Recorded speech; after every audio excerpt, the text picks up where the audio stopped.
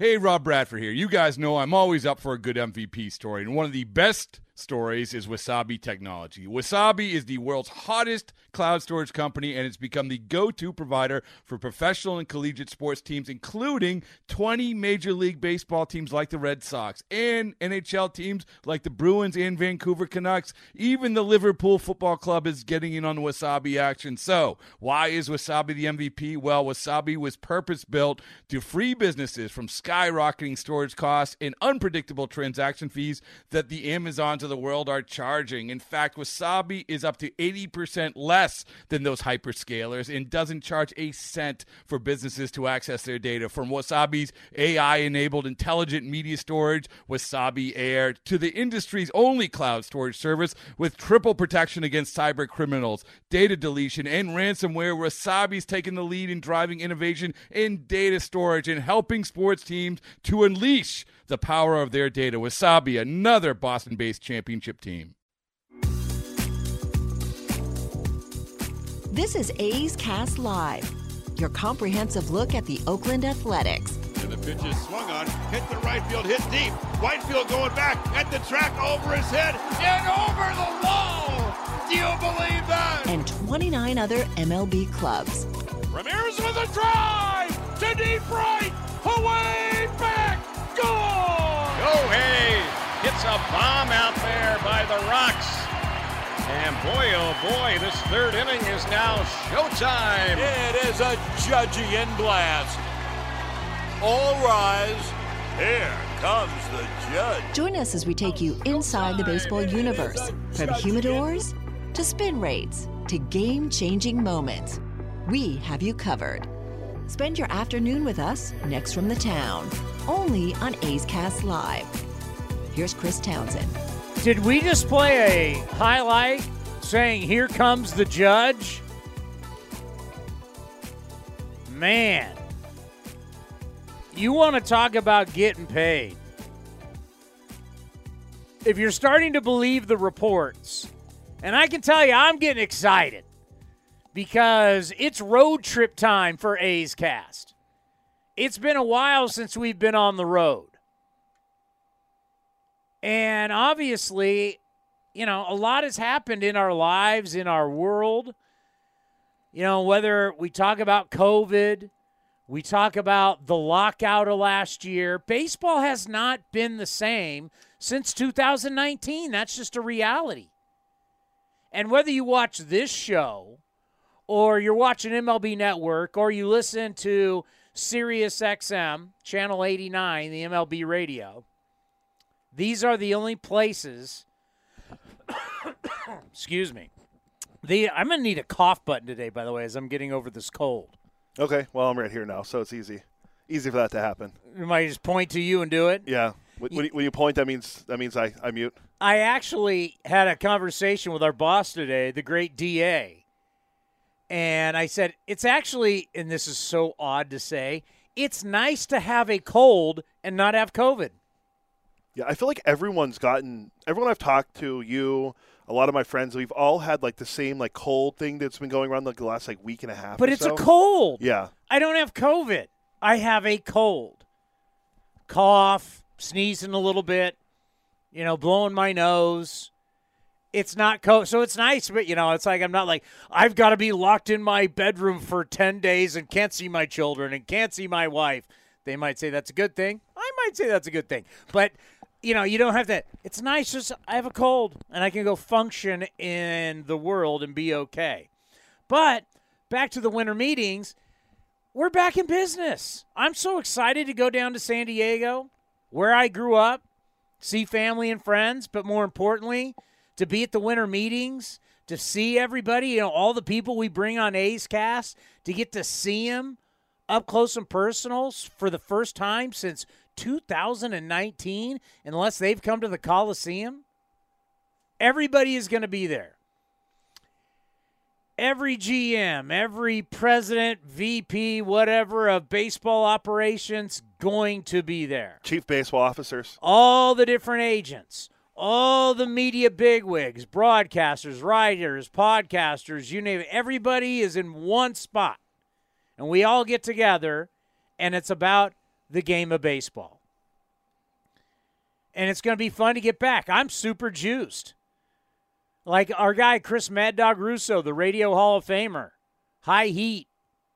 He's already down there. They got MLB Network people are already in San Diego ready to rock. This thing doesn't start till Sunday. We get there Monday morning on the air, 1 o'clock. But I'm excited to be back. I really am. It's going to be a lot of fun. Roaming the halls. And you know what, folks? Everybody at these things loves the idea of A's Cast. They love coming on. We've got a whole big banner behind us now. We've got a whole set that we're going to have next to the Yes Network set. The Yankees, which, I mean, this Judge stuff, it's going to be exciting. There's going to be there's a lot of rumors going on. There's a lot of stuff that's being said, like this one, Yankees right now offering 8 years, $300 million.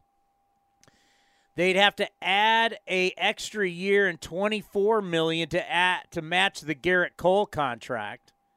How old was Garrett Cole in 2019 when we were there and he signed? I think he was under 30, or he might have just turned 30 because he's 32 now. So he 29. I would say 29. I'm going to pull up the Baseball Reference. And Judge is what, 30? 30, going to be 31. Okay, so he's younger. So, as one executive said, take this for what it's worth, I'd rather be a Yankee than a Giant. No offense, Giant fans, reading this report. Cole is 28, actually. Giants have to do 10 years in this person's opinion. The Giants would have to do 10 years, $375 million to get Judge to pass on the Yankees. 10 years, $375 million, which would be the largest free agent contract of all time, would be second when you look at contracts guaranteed to a player. Only Mike Trout and that 435 or whatever the hell it is. Trout's getting paid. I don't know what it costs to live in not Millbrae. Millville, New Jersey. Millville, New Jersey. But I think $435 million can buy you a nice crib in like Newport, Laguna, Dana Point, wherever he wants to live in Orange County on the water. And then in Millville, Steel Mill, wherever the hell it's called, in New Jersey, I think he's going to be okay. Hell, he can move to Philadelphia because he's a big Philadelphia sports fan. And just he's loyal Jersey guy. God bless him. And there is something about that Jersey-Philly border. I mean, I've been to both, but there is something about all those people in Jersey who grow up right on the doorstep of Philadelphia and the great state of Pennsylvania where you're from, that they're all Eagles fans, they're all Phillies fans. They're more to where when you go to eastern New Jersey, they're all New York. And, of course, the Giants and the Jets play there in New Jersey. But on the eastern side of New Jersey, all Yankees, all Mets, Giants, Jets, whatever, except Devils. They'll take their own hockey team. But on the western side of Jersey, they all gravitate towards Philly. Is that correct? Yes. My East Coast knowledge from what I've gathered my entire 23 years of my life living there. Or our buddy Kevin Franzen, the San Jose State great, now broadcaster for the Washington Nationals. So he lives in Philly now. Well, he lives in New Jersey. He lives on that border because he was working for the Phillies and has told me like everybody there is Philly fans. Makes a lot of sense. And that was before they went to the World Series. Like they've been Phillies. They're all in on everything Philly. So they're Sixer fans, Flyer fans, whatever. But anyway, more importantly, Judge is anybody. I mean, you have to get to a point, in my opinion, as a Giants fan, that you'd have to say, for us to outbid the Yankees would be stupid. It would just not be a smart baseball move. Money's money. It's not your money, not my money. I don't care what he gets paid. And if you're a Giants fan, you want star, you want great player. the replacement for Bonds. I get it. But at some point, you do have a limit to how much you're going to spend. And you just think of it as like a business chart, a pie, right? The pie graphs that you see whenever you're in business meetings, seminars. How much of your pie do you want going to one player? And especially you're talking about paying him 38, 39, 40, 41. Go look at the Tigers. We went over that last show. Disaster. As Miguel Cabrera, during our show on Monday, let us all know that, you know what, I think one more year and that's it. When this should be his last year, he should retire the way Albert Pujols did. But he goes, nah, I think it's time to call it a career after the end of next year so I can collect that extra $32 million.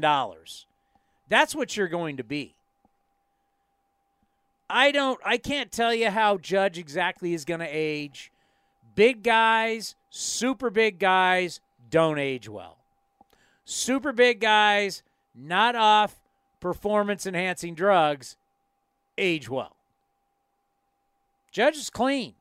So that means as he gets older, legs won't be as good, the eyesight starts to go, all the stuff that happens to a player as he goes into his late 30s. And if you're paying him this kind of money, it's just dumb. It's dumb. It will sound great now. It will feel great now. But you're not going to have the love for him that the Yankees will. Like the Yankees now, the Yankees re-sign him, and he goes on to have X amount of good years. At the end of this, they won't care because he's going to be in Monument Park. He's going to be a Yankee legend. He's their guy. You don't care. That's the thing about free agency. You don't care when your guy ages because you love him. He's your guy. But when you're the hired gun, which free agents are, and you become the older, expensive guy, there was no love for Albert Pujols. Look at the love Albert Pujols had in St. Louis. They didn't have that love in Anaheim. They hated him. We saw it firsthand as A's. They're booing him. There was no love. Anaheim. Once again, the rally monkey. Where is the rally monkey? The rally monkey was booing him. When the rally monkey's booing you, boo, you suck, old man. You're not worth the money. This is Orange County, the softest market. I would probably, well, I don't know. If we went softest, weakest, like when it comes to hardcore fan markets, Anaheim's up there. Anaheim's up there. Miami's up there. I'm trying to think of what other ones we can throw in I mean, there. years ago you would have said San Diego, but now they're packing in $3 million a year and they're going nuts. So you can't say San Diego. But Anaheim's there. Even though they bring a lot of people in, but I mean it's stuffed animals and Disney and that whole thing. I think I get Tampa. Oh, I was gonna say, are we basing off of attendance? So yeah, Tampa. No, not 10 size because obviously our fans are all in. Yeah, I don't know how the We're Tampa, banging drums. We got signs. We're like a college football game, even though we don't have a ton of people. Our fan base, the A's fan base, God love you, they're all in. Yeah, I don't know how much Tampa really. Besides Tampa, people are in shorts, flip flops, and they're like, "Hey, I'm having a cocktail." I've been to Tampa. I can tell you, it's not rowdy. They have the cowbells though. That's all I ever. It's not rowdy. I'm trying to think what other team would be a softer market. I mean, obviously not New York, not Pennsylvania, not Atlanta. Atlanta, no. I don't know. They got it going again at Kansas City when they're not good. Anyway, doesn't matter. It's just soft. When the Angel fans are booing your ass every day, then you know something's wrong. So that's what I'm saying. If I'm any team, you know what I say? Let the Yankees pay him. Let him be in a Yankee, and I don't even want in this. I wouldn't even want in this conversation. I don't know why you would. That's why it was dumb. I said it all along. It was dumb for Farhan and his group to even get it out that they were all in on Judge. It's dumb. Because now if you don't get him, now what? Now your fan base can say, we're spending all this money and you're cheap. Because that's the thing. The Giants have this perception right now in our market that they're cheap. And they're trying to shed that. Well, going out and paying Judge 10 years, $375 million, yeah, you'll be showing you're not cheap, but you know what you'll also be doing? You'll be showing you're dumb. And that's one thing Farhan's not. So 10 years, $375, I'd say no. Yankees, pay him. He's a Yankee, and let it go. Yeah, the original thing, Jeff Passan had it this morning. Passan had it this morning. It was 8 years, $300 million, and they would be willing to go up, if there was some better offer. So you do the quick math. That's $37.5 million for the AAV, which is the same amount as the 10 years, $375 million. So Judge is going to get that money. He's going to be the highest paid position player, I think, by AAV, because obviously Cole's going to be ahead of him. Or no, who's going to be ahead of him? Scherzer, yeah, and then probably Verlander when Verlander signs a new deal. Those are the only two guys. It's a dumb deal, but if he's your guy, it's not a dumb deal. There's a difference between you draft him, you bring him up, he's your player, and every kid grows up with an Aaron Judge jersey and wears them to bed at night, and they got Judge blankets and jerseys and hats. He's your guy. Makes sense. You keep your guy. Has there ever been a player that signed a contract extension that everybody hated on when he signed it with his own team? It's always the free agents who sign somewhere, they don't live up to the deal, and then everybody hates them. Or, there's dislike, there's never the love. Versus a guy who's your guy. When you sign Chipper Jones to a long-term deal, Chipper's going to fade in the end, but you don't care because he's your guy. You grew up, he's your favorite player. You don't ever want him to be traded. You want him to be there forever. And he ages, he retires, you retire his jersey. It's the one thing the A's fans want, right? You want your guy. You want to have a guy that's your guy forever. But you don't want to do it at 10 years, $375 million, because that is a bad deal. There's wild stuff going on right now. I mean, they're trying to spin right now DeGrom to the Rays. That's a good one. I mean, if you ever thought okay, wait a minute, I'll buy a lot of crap, and I believe everything I read on the internet and Twitter. You know what? It's official. I do not believe everything I do not believe everything I read on the internet, and I do not believe everything I read on Twitter now, because I do not believe there's any chance, and that Jacob DeGrom will be a Tampa Bay Ray. There's no way when Kevin Cash and the Rays come to Oakland, and I have all the respect, and I love watching them work out. I've said this before. No one works harder than the Rays. Every single day, the infield that they take, before they ever they do more before they take BP than any other team. There's a reason why they win. There's a reason why they're fundamentally sound. There's a reason why they can play in the American League East and compete day in and day out. They never beat themselves. You can talk about all the bullpenning. You can talk about, but they fundamentally work harder than anybody. We get to see it being on the field. No way I'm writing in my scorebook, Oakland, Tampa, blah, blah, blah, blah, blah, right? And then put pitching tonight, Jacob DeGrom. There's no way that happens. Well, they're trying to. This was Andy Martino of SNY who reported this, that they were going to meet. Remember last year they offered a big deal to Freddie Freeman to come to play in Tampa. It wasn't that big. It was like $155 million. That's big for them. No, no, that's not what you just said. You just said they offered him a big deal. Yeah, it was. And I just said, no, they didn't. It was five. What was you said for them. Okay, you got to then say it's for them, because $155 million in Major League Baseball is not a big deal. What did he end up getting with the Dodgers? Was it 180? $275. Oh, that's way too high. What do you get? I thought it was like 180. What do you get? Maybe I'm way too high. 6-year contract for $162 million. Oh.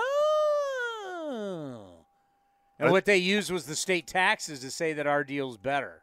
Yeah, and I think that the Rays corrected.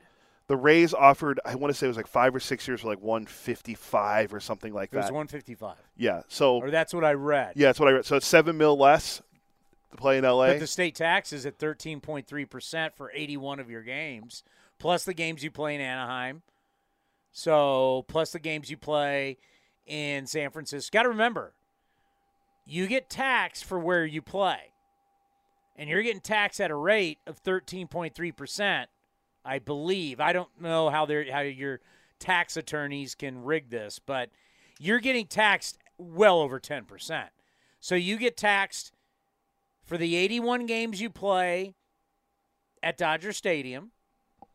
You'll get taxed that rate for all the games you play in San Diego, all the games you play in San Francisco, and the games you play in Anaheim. And if it's at that time of year where the National League West is playing the American League West and they have to come to Oakland, you'll get taxed at the games you play in Oakland. You don't have to worry about that anymore. It's going to happen every year at the balanced schedule. But what I'm saying, when you're offering the no state taxes, it's significant. But Freddie Freeman, being from Southern California, going back home, family, meant more than the taxes and playing in front of 7,000 people a night. Well, the crazy thing, too, is I looked it up. The Rays' estimated payroll for this year, or going into next year, will be around, I think, $68 million. And right now they're paying Tyler Glasnow. Going this year, they paid him $5.35 million. For 2023, then the next part of his deal, it'll be $25 million they have to pay him. So he's going to be their highest paid player. So you're telling me that $68 million is their payroll, and you're going to pay Jacob deGrom almost more than half of that if you want to increase it? I do not see them doing it. Well, they like their starters only going 5 innings, so he'll fit right in. Yeah, that's true. A lot to get into today. Chris Rose. What is this? It's Rotation and Baseball Today podcast? Chris Rose Rotation. The rotation of the guys. Yeah, Chris Rose Rotation and Baseball Today podcast. On John Boy Media, of course, still with the NFL Network. Chris Rose, absolutely love him. Best damn sports show back in the day. We'll have him at 1:30, and then our national baseball columnist from The Athletic, Eno Saris, will be here at 2 o'clock, and we'll see Eno down at the winter meetings. Correct. Yeah, I talked to him about that. He's going to be down there. There's a lot of people we're going to see down there. I'm looking forward to it. But there is a lot of other news that's gone on in baseball. There's reports out there now about Xander Bogaerts. This is according to Peter Gammons of The Athletic, the Hall of Famer, that Bogaerts has severed ties with Boston and won't be going back. He heard this from 3 different sources. Then Sam Kennedy, I believe the president of the Red Sox, and Scott Boras' agent said that's not true. But now there's rumors that the D-backs and Cubs are linked to him. So Torey Lovello and Mike Hazen. Kobe Bryant will never play for the Lakers. Yeah. Kobe Bryant will never – see this? Blah, blah, blah. It's my blah, blah, blah sign. Don't be – that's not news. That's rumors. News is something you got – you're giving me rumors. You got rumors or you got news? Most of it's rumors. No, news is Don Mattingly is officially signed with the Toronto Blue Jays. Donnie Baseball is now the bench coach for the Toronto Blue Jays. So now we can add to Don Mattingly, could be Hall of Famer as of Sunday, Toronto Blue Jay great Don Mattingly, to go along with the great Marlin Don Mattingly, also Dodger great Don Mattingly. Charlie Montoyo, the former Blue Jays manager, is now the new bench coach in Chicago under their first-year manager, Pedro Grifol. Tony Clark got a 5-year extension to stay as the executive director of the Major League Baseball Players Association. I heard that, and I was like... Shohei Ohtani voted as the Edgar Martinez Outstanding Designated Hitter Award for the 2nd straight year. First player to do that since David Ortiz did it in his career. Funny, though, he didn't win the Silver Slugger. Yeah, because some guy in Houston won it. Yeah, so I don't know how you're the best DH, but you don't win the Silver Slugger Award. Well, I will say this.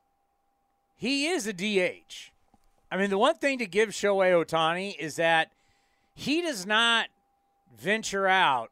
I mean, he's only done it a couple times. He didn't do it last year. He does not play the field other than pitcher. So he truly is a DH. He's not going to go out to first. He's not going out to left, not going out to right. If he is going to play other than pitching, I have no problem with that because Alvarez plays left field. He'll probably be their left fielder next year now. I mean, he goes out and plays. I don't know how many games. I know he did it against us.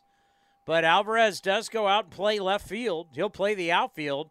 Shohei Ohtani, like Edgar Martinez, I mean, you think of certain guys, and it usually was great players at the end of their career, like Paul Molitor, Dave Winfield. They didn't touch a glove. They were DHing. They're future Hall of Famers, great hitters.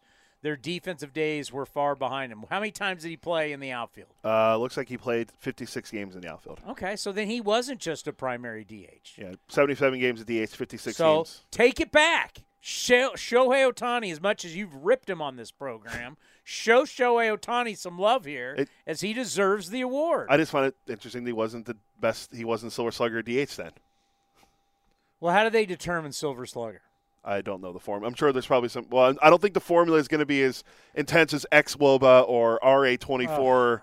Maybe, that's kind of a problem with our game.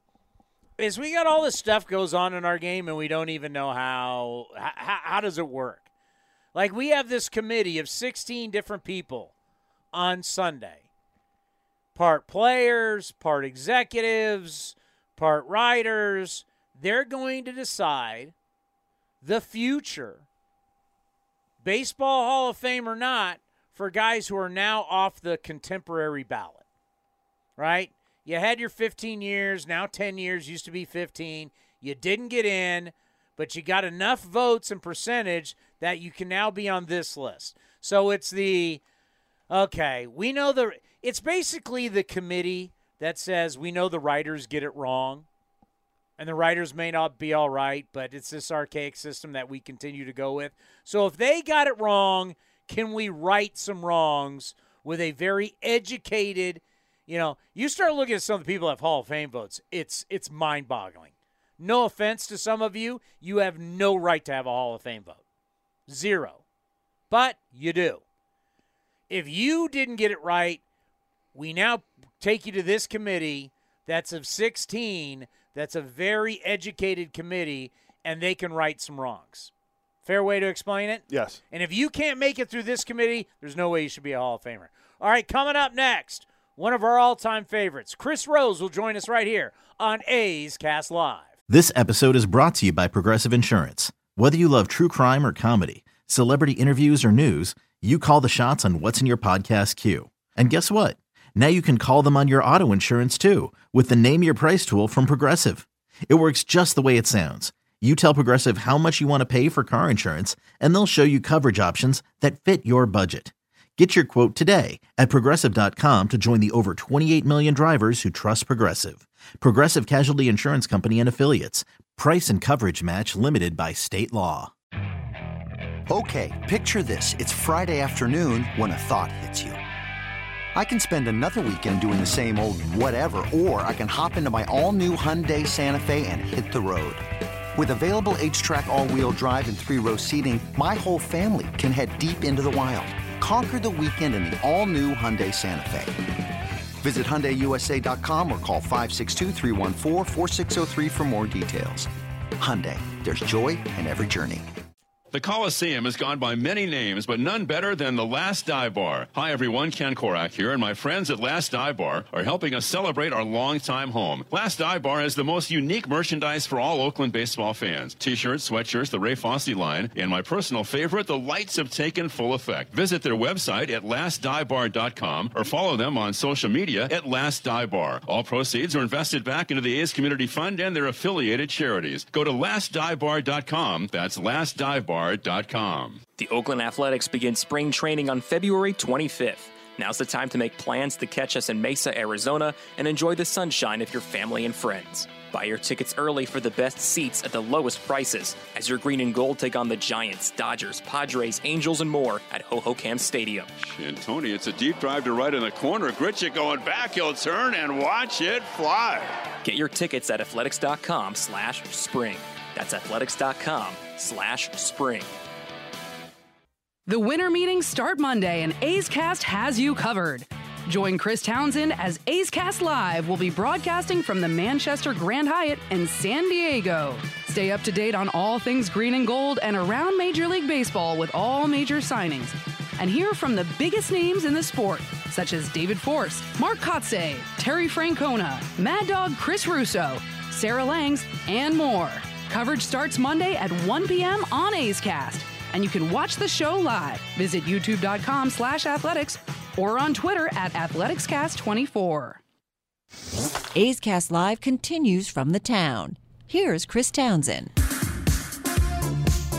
I am just learning right now from our great sponsor, Last Dive Bar.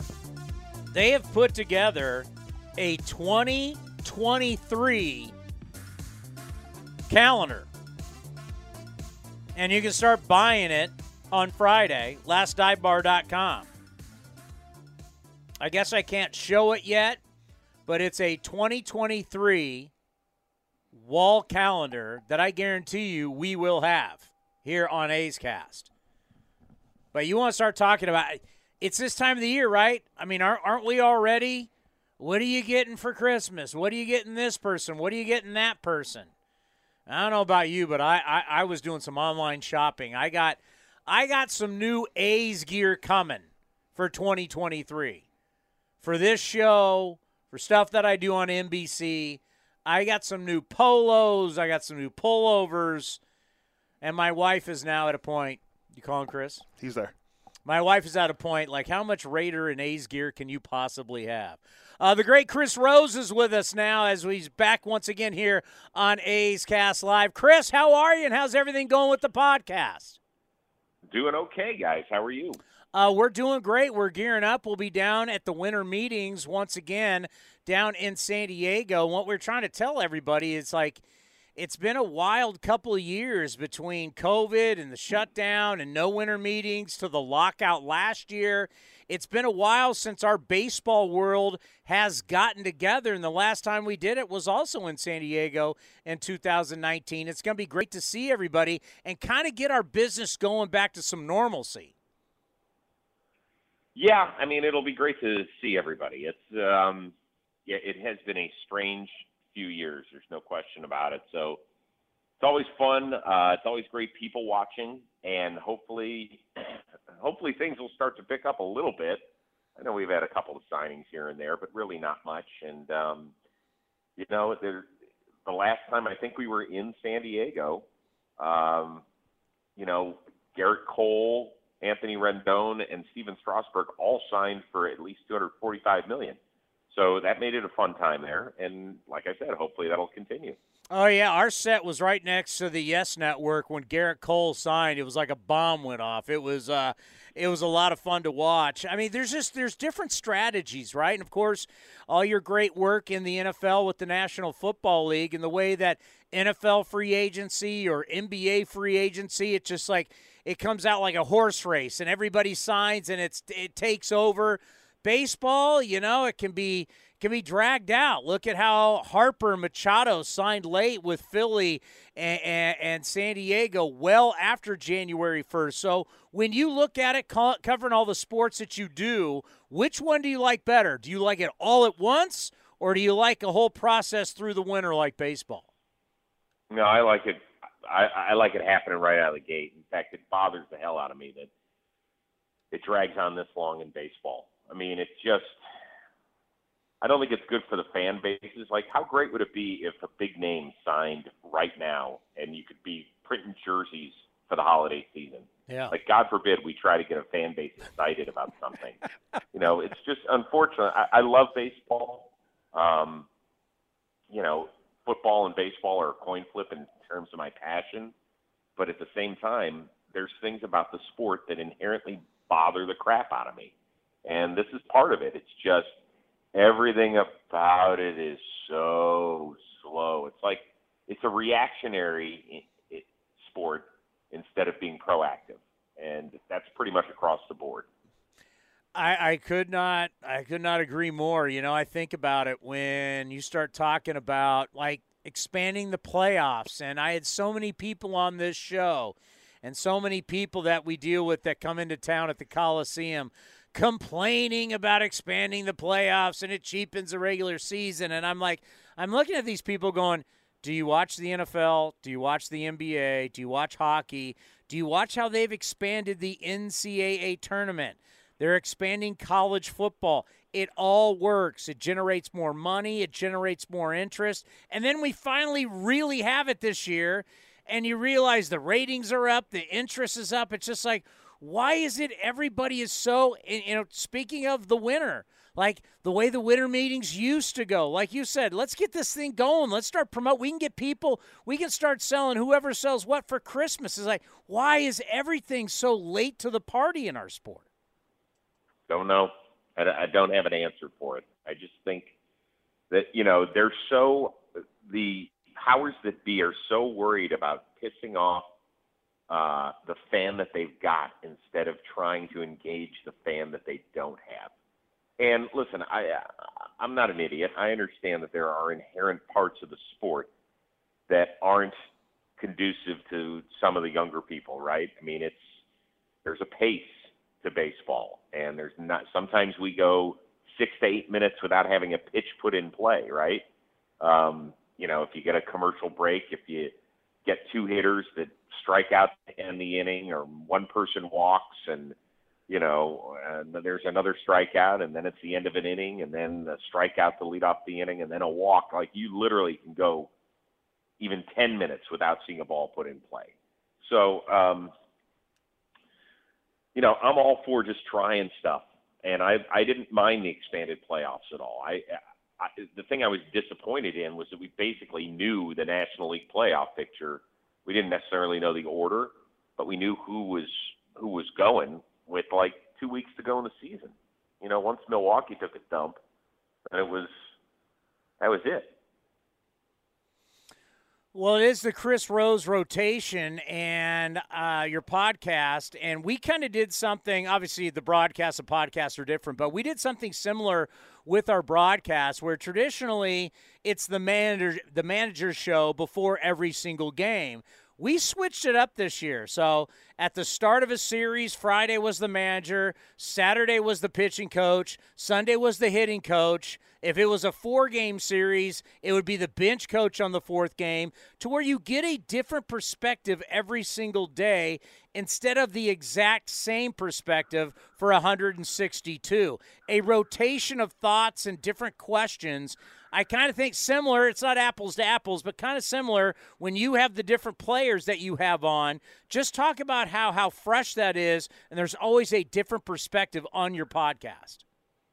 Yeah, I mean, I think that's important. And by the way, I think that Mark Kotsay probably really appreciated it on top of everything else. In his first year, yes. Yeah. So, yeah, it is important to get that. It's important to get guys with different backgrounds that play different positions. I know that most of my rotation are pitchers. They're just easier to get more frequently than everyday ball players. But I would like to expand that a little bit and try and get more everyday ball players interested in joining the rotation. But 2 guys can even play in the same game and have totally different perspectives, right? I had Austin Hedges and Tyler Glasnow going against one another in the playoffs. And so they kind of walked us through the walk-off by Oscar Gonzalez, one from one angle and one from the other. And as you could imagine, the stories were totally opposite. The feelings were opposite. And so you saw, as a fan, the same game, but you got the inside story that took you 2 totally different directions. One thing that we'll discuss a lot down at the winter meetings, and it kind of excites me because analytics, math, doesn't really excite a lot of people. And how do we come up with weighted runs created plus or xWOBA and what's the equation? Nobody cares. But the one thing that's really changing in our sport that we can really talk about, and Adam Ottavino was on MLB Network last night really talking about this, is biomechanics, how the human body works. And all sports are doing this, and it's, we all kind of fascinated about how our arms and our legs and our torso and our core and how it all moves. I know this big in golf right now. It's really becoming big in baseball. Why does a 6'4" skinny guy throw 102 miles an hour, but so does a short, portly guy can throw 102 miles? How are we making all this happen in baseball? How do we have this launch angle? How does the human body work? That's really like the next phase of where baseball is going to. Do you guys talk about that? Do you have any interest in that? Yeah, I mean, I think that I suppose I do have an interest. I don't know if I would seek it out, but if I was shuffling through Twitter and there was a 3-minute explanation on it, I would probably sit through it and watch it. I like it that it's available for everybody. I do. I think that that's really important that, basically the sports media world has become on demand. That's what people want. They don't want to have to go sit in front of their TV at 2:00 to go watch this or that. They want it when they want it. And that's why, so many of the streaming services are doing so well, right? You can just have it when it's ready, and it's not going anywhere. And if you didn't have a chance to see it when it was on at 11:00, it's still going to be there at 1:00. So I guess, it kind of takes your question with the biomechanics of the area, and, I'm steering it a different direction. But, yeah, I'm appreciative that at least it's there for the people that are interested in it all. Obviously we're the entertainment business, and we want to be entertained, and stars entertain. And right now these numbers for Aaron Judge are going to be huge. And after you have a year like he had, get as much as you can get. I'm usually pro player on that. But I think a lot of the guys that we're talking about, at least early here in the meetings, except for some of the shortstops, we're looking at guys where you say, okay, if you pay Aaron Judge 10 years, that means you're paying him till he's 41.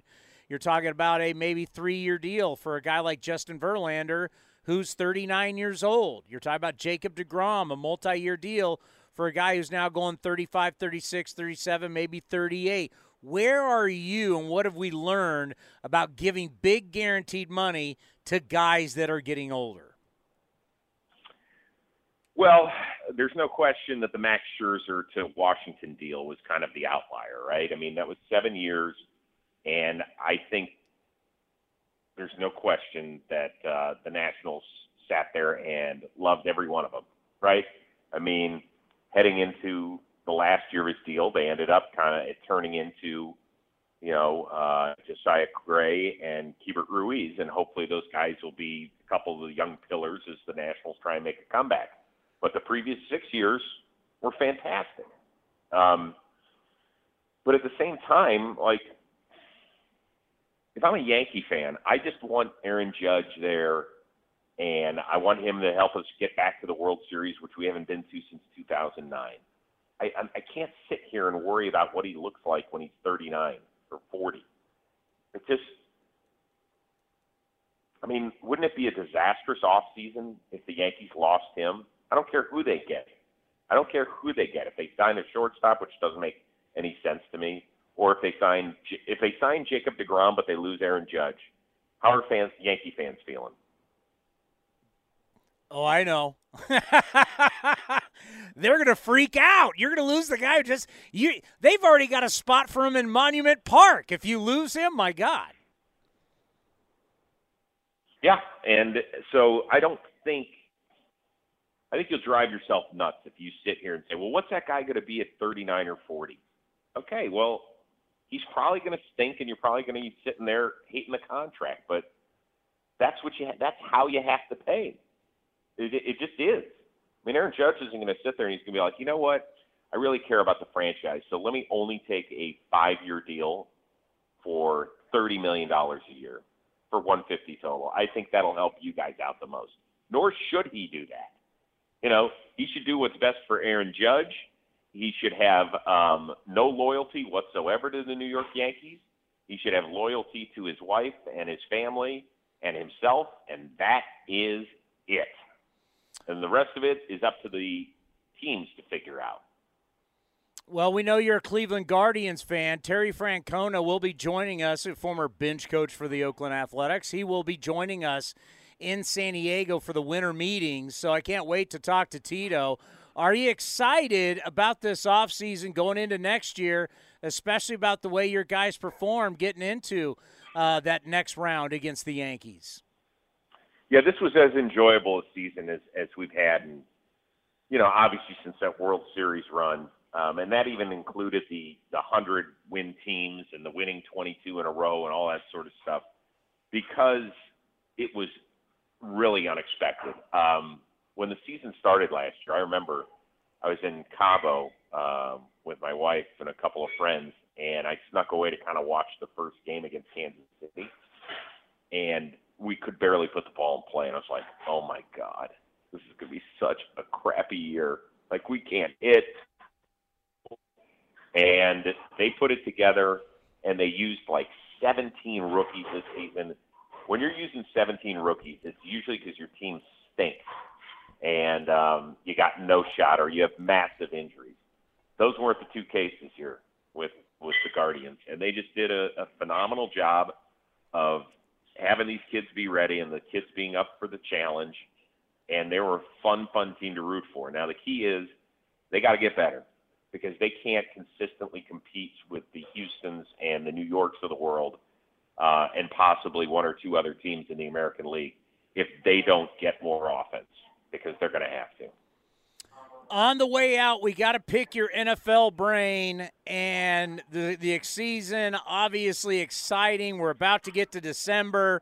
The bad weather is here, and it's just going to get worse, and football is always great at this time of the year and in the holidays. So what excites you about this season going forward, as before you know it, we'll be at the playoffs?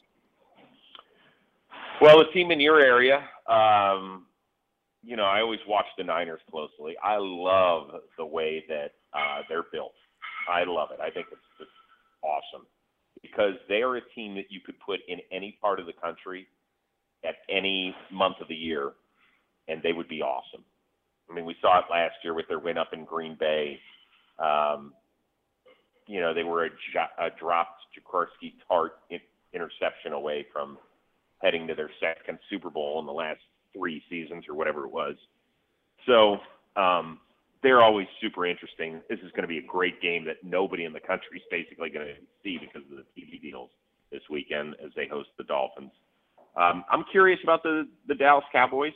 I think usually we just talk them up because they're the Dallas Cowboys, but I think there's some substance to their team this year. And I'm a huge Patrick Mahomes guy. I just think – I don't think we can be over-impressed with what he's done. I'm telling you, I think he's done such a good job to lose a player like Tyreek Hill and replace him with a couple of guys who are solid receivers but nowhere close to that talent level, and for him to continue to do what he's doing against great competition is fantastic. I'm just such a huge Mahomes guy, and I can't wait until one day we're putting him in the list of top 5, top 8 quarterbacks of all time, because I don't think that time's too far away. Well, I'll tell you what, working for the Raiders and being on the sidelines for all those years and watching Patrick Mahomes do things that I've never seen any other quarterback do with his body and the way he can deliver the football with that kind of arm strength and the mobility, he is a fun watch, and boy, is he hard to stop. Let's end on this. Let's just say, because I just actually did my guys' football trip to Nevada where we were in a casino for 3 days betting football. But let's say someone's about to do that, and I got to take not one of the top teams, but I'm going to, the odds are constantly changing, and I can put some money on a team that's got pretty decent odds. Not one of the top, I'm not betting chalk. I'm not betting one of the best, but I'm betting a team that I think will be on the come time when we get to the playoffs and have a chance to win the Super Bowl. Who would that team be for you? Well, since I work for the NFL Network, I don't know with which you speak in that one area. I apologize. But a team that possibly that people aren't going to gravitate toward, because I think, those top teams are Kansas City. People love Dallas. Philly. Buffalo. Did I say them, I think? No. Buffalo. I think those are probably the top teams, let's just say. But I think the team that you got to keep your eye on is the one that was there last year, and that's the Cincinnati Bengals. I think that I don't know where they sit in that little area that you're talking about right now. You can feel free to throw that out there. In fact, I'd be curious myself. But I'm a huge Burrow guy. Even though I'm a Cleveland fan, I love watching him. I think that T. Higgins is unbelievable. What he's done without Jamar Chase the last month has been extraordinary. I think their defense is playing better. The way they shut down Derrick Henry last week, holding him to less than 40 yards.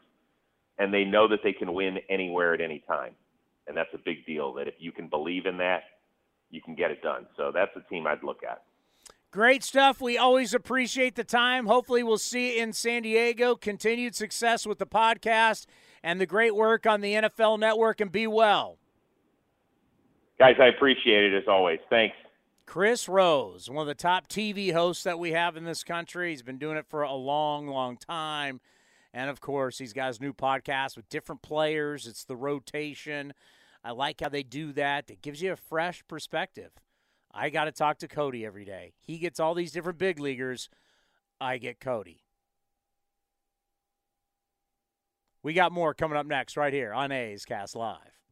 Another day is here, and you're ready for it. What to wear? Check. Breakfast, lunch, and dinner? Check. Planning for what's next and how to save for it? That's where Bank of America can help. For your financial to-dos, Bank of America has experts ready to help get you closer to your goals. Get started at one of our local financial centers or 24/7 in our mobile banking app. Find a location near you at bankofamerica.com/talktous. What would you like the power to do? Mobile banking requires downloading the app and is only available for select devices. Message and data rates may apply. Bank of America NA, member FDIC. When you need mealtime inspiration, it's worth shopping Kroger, where you'll find over 30,000 mouth-watering choices that excite your inner foodie. And no matter what tasty choice you make, you'll enjoy our everyday low prices, plus extra ways to save, like digital coupons worth over $600 each week. You can also save up to $1 off per gallon at the pump with fuel points. More savings and more inspiring flavors make shopping Kroger worth it every time. Kroger, fresh for everyone. Fuel restrictions apply.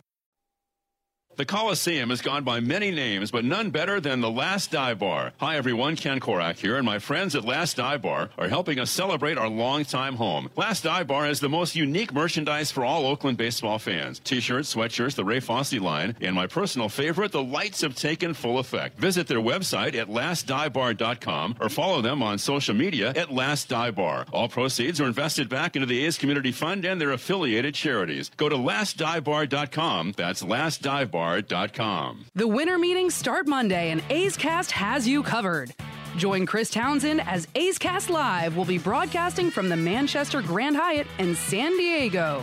Stay up to date on all things green and gold and around Major League Baseball with all major signings. And hear from the biggest names in the sport, such as David Forst, Mark Kotze, Terry Francona, Mad Dog Chris Russo, Sarah Langs, and more. Coverage starts Monday at 1 p.m. on A's Cast. And you can watch the show live. Visit youtube.com/athletics or on Twitter at athleticscast24. Streaming from the East Bay, A's Cast Live continues with Chris Townsend. I got the email today from the Athletics about my bio for the upcoming 2023 media guide. You know, if I kind of like fibbed on stuff, do you think they would just put it in there? It's a good question. I mean, who was that? Was it Mike Selleck? No, Greg. Oh. The great Greg Korn. Oh, yeah. I don't know. Former Guardian employee, That's but was true. originally our employee. I'm curious to see what you put in there if it ran in. Like, are you talking like Ron Burgundy on teleprompter? Whatever you put in there, they'll just put on. Like, yeah, I mean, like I was a freedom fighter, or I jump out of airplanes, or I rescued people in the South American jungles. I mean, just something crazy. I think that would be they probably will fact check that due to your age. But if you want more recently, like Desert Storm or something, maybe. Will run for president in 2032. Former president of the Broadcasters Association at San Jose State University. Chris's goal is just someday to be president of the United States, and he's looking at a campaign for 2032 or 2034, whenever it'll be. And see if they'll just put it in there. I mean, it would be kind of funny. But then it's in the media guide. Everyone's like, oh, so you have a presidential candidate? First of all, does anybody even read the media guides anymore? And do they even read the broadcasters? We're at the end of the media guide. I think it also goes online, though. Like, Who reads that? Well, I mean, you look up the front office directory. I mean, it says right there. It'll say Chris Townsend. No, it goes Billy Bean. It goes David Force. Then it goes. Oh no, our sub channel's way down at the bottom. I mean, it's a fine side. You have Billy Owens. I mean, there's all these guys. Pam Pitts, the great Pam Pitts, and then we're at the bottom. You think they get to me? I think you have a bigger bio than like I would or Ray would or. Well, you don't have a bio. Oh yeah, it's just what my title is. Chris brought me over from 95.7 The Game, and that would be like your title. Multimedia producer. Yeah. I think we should just see what we can get through. Well, now it's out here. What if Greg's watching? Now he knows. Chris does everything for the children and saves lives. Well, speaking of doing things for people, I mean, Oh, here you go. You ready for the holiday season script? Because it is the holiday season. True. This holiday season, the A's are celebrating the community champions who are dedicated to improving and supporting our communities. Fans can now self-nominate or nominate a person in their community who they believe has demonstrated courage, strength, and self-sacrifice while lending a helping hand. Nominations can be submitted at athletics.com/community-champion. I'm going to put up the slide on the backdrop here, or in the background, so you'll see it right here, about nominating a community champion. The A's will select one community champion each week in December, highlighting 5 in total to receive the recognition on the team's social media channels. Each community champion will also receive a special gift from the A's. Fans can nominate a community champion at athletics.com/community-champion until December 20th. That's a Tuesday, December 20th. The A's will select and recognize a community champion each week in December. Athletics.com/community-champion. It's a great cause. We had Giving Tuesday yesterday, which is also a great day. If you didn't hop on that Friday deal, 4 Friday tickets and parking for $49. I mean, seriously, that was a no-brainer. Yeah, we ran a commercial spot on A's Cast from when it started till the end of Monday. We promoted it like crazy on Monday as well when we were on. The deals are flying everywhere. I mean, are you on? I buy a lot of stuff off MLB.com over the years, so they're hammering me. Black Friday, MLB.com. So I contribute to the merchandise that all the different teams split. I contribute to that fund. So when Major League Baseball splits up all the money from the merchandise, I want to be known I'm not Johnny Freebie. I pay for a lot of stuff. I buy a lot of the stuff you'll see on A's Cast. I buy myself. Are you getting a lot of those emails? Yes, I do. Eno's here, so let me add him to the stream. And Eno gets everything for free. This guy hasn't paid for anything. This guy probably hasn't paid for anything at a ballpark in probably 10 years? You think? Not sure, but let's play is open. Play first. is open. The Eno Saris Show is sponsored by Fieldwork Brewing Company. With 8 taproom locations in Northern California, Fieldwork brings you fresh craft beer direct from the source. Fieldwork will also ship beer direct to your door if you live in California. Visit fieldworkbrewing.com. Not only is he our national baseball columnist from The Athletic, he is now a new voter for the Baseball Hall of Fame. And if you didn't see him on MLB Network doing the interview, I did. Fantastic job, talking about, of course, you've been on MLB Network for a long time, but now it's like you're the official guy. You're an official voter. 10 years. I got my print ballot in the mail. It looks like nice. It was also made 10 years ago. No, I think I love how passionate people are about it. I also hate how passionate people are about it because it is the only thing that I've ever written that has made people tell me to go kill myself. So, it wasn't the sticky stuff? No, it was an argument for Barry Bonds going into the Hall of Fame. That was my first foray into how passionate people are about the Hall of Fame, which is cool. I understand it. But I also think that there's a lot of gray area here that, we have to talk about. I mean, I think the sticky stuff thing has actually been really interesting for me because it was a real eye-opening experience to how much cheating is going on in baseball and how it really takes a concerted effort from Major League Baseball, from the commissioner's office, to stop any sort of cheating. They sent out memos. Everyone knew that sticky stuff was cheating. They sent out memos. They said, this year we're going to do something about it. Oh, you guys better watch out. This year we're going to do something about it. And it took until umpires were actually fondling pitchers on the mound for us to see any change in pitching, in spin rate. And I see that as being relevant to Carlos Beltran's candidacy for the Hall of Fame, Gary Sheffield's candidacy, all these sort of fringe, these people that were involved in things where baseball's enforcement was changing around them. Baseball's enforcement of the steroid era changed during Gary Sheffield's career. Baseball's enforcement of how they looked at sign stealing changed during Carlos Beltran's career. So I kind of look at those moments, and those players in particular are stuck in places where it's difficult to talk about it. I mean, I understand that people would be mad if I vote for Gary Sheffield or Carlos Beltran, but they're a little different for me than like Manny Ramirez and Alex Rodriguez, where their failed tests and their things were in a different time. Baseball had said, we have an enforcement policy. This is what it is. You broke the rules and you knew there would be consequences.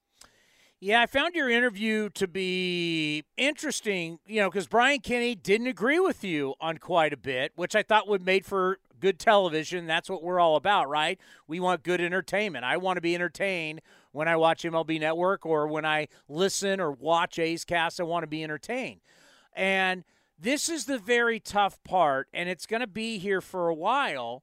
It's going to be, and as you said in the interview, I'm not why do I have to be the detective? Like, I think you said a sleuth, I think is what you called yourself.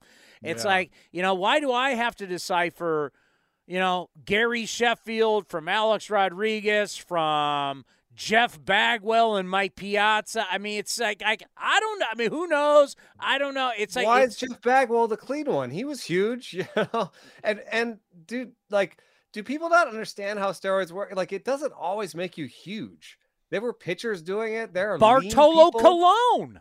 There are also lean people. There are lean people that do steroids. Like, there are people that win sprinting competitions, or or swimmers. Bicyclers are doing steroids. Have you ever looked blood at doping? A professional? Yeah. Have you ever looked at a professional bicycler and be like, oh yeah, that guy's on steroids? Yes, their thighs are humongous, but it's not easy. You can't just look at someone and say, that guy did steroids. Bartolo Colon, if you lined up everybody and said, take your shirt off, and said, you have to bet your life on picking one of these guys who is not on PEDs. All right? 25 guys, everybody take their shirt off. Everybody's different sizes, but if someone had to say pick, and let me tell you something, Bartolo Colon's gut was so big, it was a professional boiler. It was beautiful. Oh my God. It was beautiful. I have seen it with a shirt. Yeah, on. you know what I'm talking about. It's like, as a man, you don't want to like stand around watch guys without their shirts off, but you're like, right? If someone had to bet on that A's team, all 25 guys, bet your life, who do you think's not on PEDs? You would have chose Bartolo Colon, and guess what? He was the one on PEDs.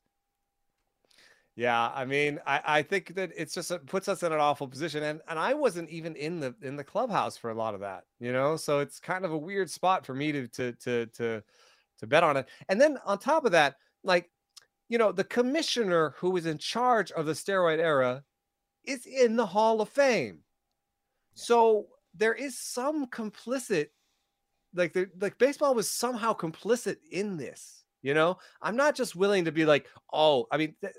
I understand. Kenny said they knew it was against the rules and they did it anyway. I guess.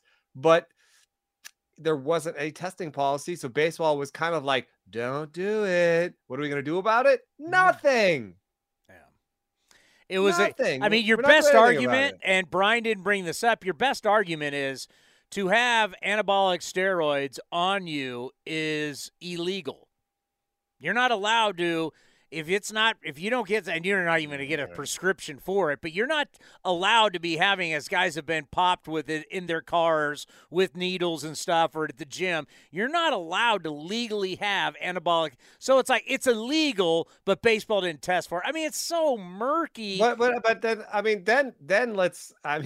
Do we want to get into it? Because I'm sure there's the morals clause. That's the problem. The morals clause. There is a morals clause in the vote. We're supposed to consider this, right? But everyone has a different sense of morals. And if we're going to get into it, there are people who've beaten their wives, people, DUIs, street drugs, there's all sorts of stuff in there. The Hall of Fame is not full of beautiful people that are all like they all did it exactly the right way. In fact, there are people in the Hall of Fame who are on PDs. I'm sure of it. I'm just guessing from the number, for the percentage of people and the people who are in there. So I don't really love doing the morals bit. And the last bit for me, and I didn't get into this with Brian, and I just think this is interesting, is to me, the Hall of Fame is a museum. And I understand that it's difficult to have this conversation with younger people. And that was why somebody who was really mad at me about Barry Bonds, would you tell your child to be like Barry Bonds? And I have children, and it's actually easy to talk to them. You just have to talk. You just have to say it. You just have to talk about it, right? We've gone to museums. Like I went to MoMA with my kids. Yes, son, that is what you think it is. That is the body part you think it is, right? It's like we can't have these conversations. So to me, the Hall of Fame is a museum. Put the people in the museum. And if you want to put something on their plaque that says, was indicted in the Balco, was this happened. If you want to put some information on there, put some information on there and let the record speak for itself. No doubt. You know what I mean? It's a museum of history and all the history. So if it's a museum of history and you're there with your kid and the kid goes, wow, Barry Bonds, look at all these numbers. He was the greatest. You say, read on that plaque, son. Well, it wasn't all good. And I don't agree with that argument. As someone who's been to the Baseball Hall of Fame 3 times, the argument that people have that, well, wait a minute. You can have their stuff in the other parts, on the timeline. And no. You have to tell just having Barry Bonds' jersey on the timeline doesn't tell the history of Barry Bonds in baseball. Well, that's an even weirder question. You need to tell the history Daddy, of the game. Why is the best hitter in baseball history not in this room? Yeah. It's like you don't go to a World War II and I've been to the World War I museum in Kansas City. It's fabulous. You don't go to that. You don't go to these different Smithsonians and different museums and not have the bad. The bad's got to be in there, too, because that tells the history. So, but on Sunday, we're getting to San Diego on Monday. When are you getting there? I'm getting there Sunday. All right. When you're there on Sunday, you land in San Diego. Will we have new Hall of Famers from this veterans class? It takes, when you get that smaller group together, the 75% thing is really rough. That like one person saying no or yes is so I think maybe no, because, in some ways, some of these players are going to be harder on Barry Bonds than some of the writers. So, I kind of say no, but if it is a yes, it's not Barry and Roger. No. I got one guy who I think is a for sure. Who's that? Fred McGriff. You're gonna have Paul Beeston on that, one of the 16, who was the executive when Fred was there with the Blue Jays. Yeah. And you got Maddox and you got Chipper Jones. So he's got 3 yeses right out of the gate. Yeah. And he fits that sort of. Did Harold Baines come in off yes. that or? Yes. Yeah, he fits that sort of. Was a veteran around a long time, But his numbers, Brian Kenny did. With him. Brian Kenny did today on MLB Now. His first 15 years in the big leagues, him and Bonds are like almost neck and neck on everything, except postseason where Fred McGriff was a monster and Bonds was a choke job. Fred McGriff was one of the main power hitters year after year after year, always in the MVP balloting, one of the best hitters and pretty good defensively. Yeah, think back. Fred McGriff, if there's no strike, Fred McGriff has over 500 home runs. Yeah, and he reminds me a little bit of the Rafael Palmeiro, without the steroid part of it, where he was just excellent every year, hit for average, hit for power, sweet stroke, was a really good player, was a playoff player too, was a guy in the postseason every year. So I could see that. It would be that kind of player where the players just feel like he was a kind of a good guy, and I just don't. The players probably hated Barry as much as anybody else. He had 3 friends. It was Bonilla, Mike Devereaux, and there was somebody else. There was 3 friends in the game, and that was it. We just had Chris Rose on, and Chris Rose is a broadcaster and is definitely about the entertainment and TV side of things and now doing the podcast. So I asked him this question. He wasn't into it. I think I'm going to ask you the same question. I think I'm going to get a different response. We're going to the winter meetings, and there's quite a few guys that we're talking big numbers and certain years, and looking at their ages is interesting. So you're looking at maybe, 8 to 10 years for Aaron Judge, whatever you're believing out there. That's paying him into his 40s. Verlander trying to get 3 years. He's at 39 now. DeGrom trying to get X amount of years. He's going to be he's 35, about to be 36. We got older guys looking for big money and guaranteed years. How do you feel about that? Sometimes it's the price of admission that you just know you're going to have these guys at the end when you're paying them and they're either not on the roster. I think the worst case scenario is kind of like the Eric Hosmer situation, where you pay a large dollar amount for a guy that isn't worth that early on in the deal, and it's not because of injury or age. You know what I mean? So he's just not worth it. He's just not worth it. So then you're like, oh man, we have the Padres for 3-4 years have been like, what do we do with this contract? They finally paid to get rid of him. $43 million. The Padres are paying, or at least it was last year. I don't know what this year is. No, it's going to be this year. They're going to pay $43 million, or maybe it's the overall, whatever it is.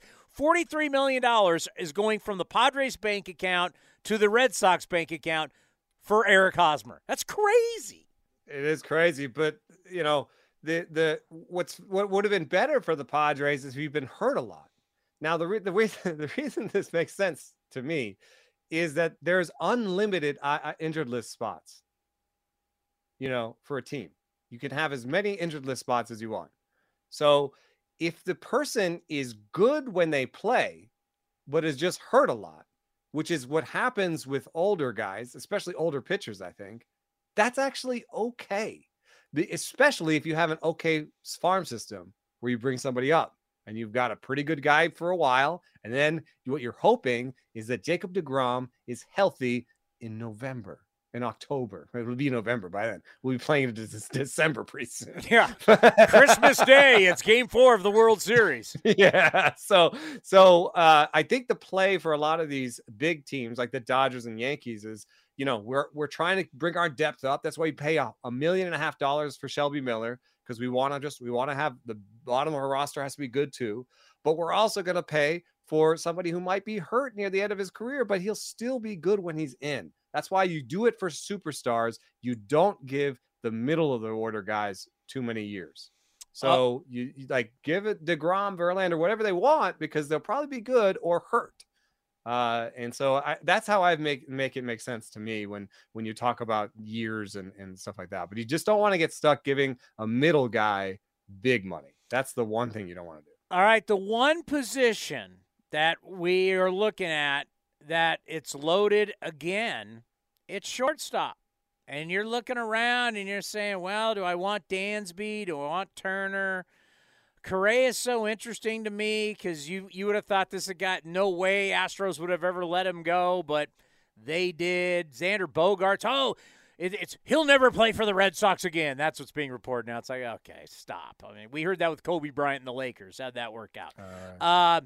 Willy Adames supposedly is available with the Brewers. I mean, pick a shortstop. They're all over the place. Are we going into San Diego going, I don't know where they're going to be, but it's going to be interesting. They're all going to make out really well. Yeah, they are. But the thing that's so perilous about buying a shortstop on the market is old shortstops don't really exist anymore. Last year there were two or three shortstops. I think Elvis Andrus and Brandon Crawford were the only ones over 30. That's right? it? Yeah. So 30 is a demarcation line. Guess what? Correa is 28. Yeah. I think you got 29 on Xander, and the other two are 30. So you have to, at some level, think about where are they going to play next. So when I was looking through these guys, and I looked through their arms, their legs, power, and their plate skills, and none of them are that fast.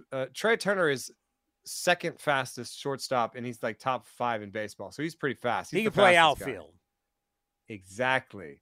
That may be why I like him the best, because he can play shortstop, but he's the only one, I think, of the 4 that can play center.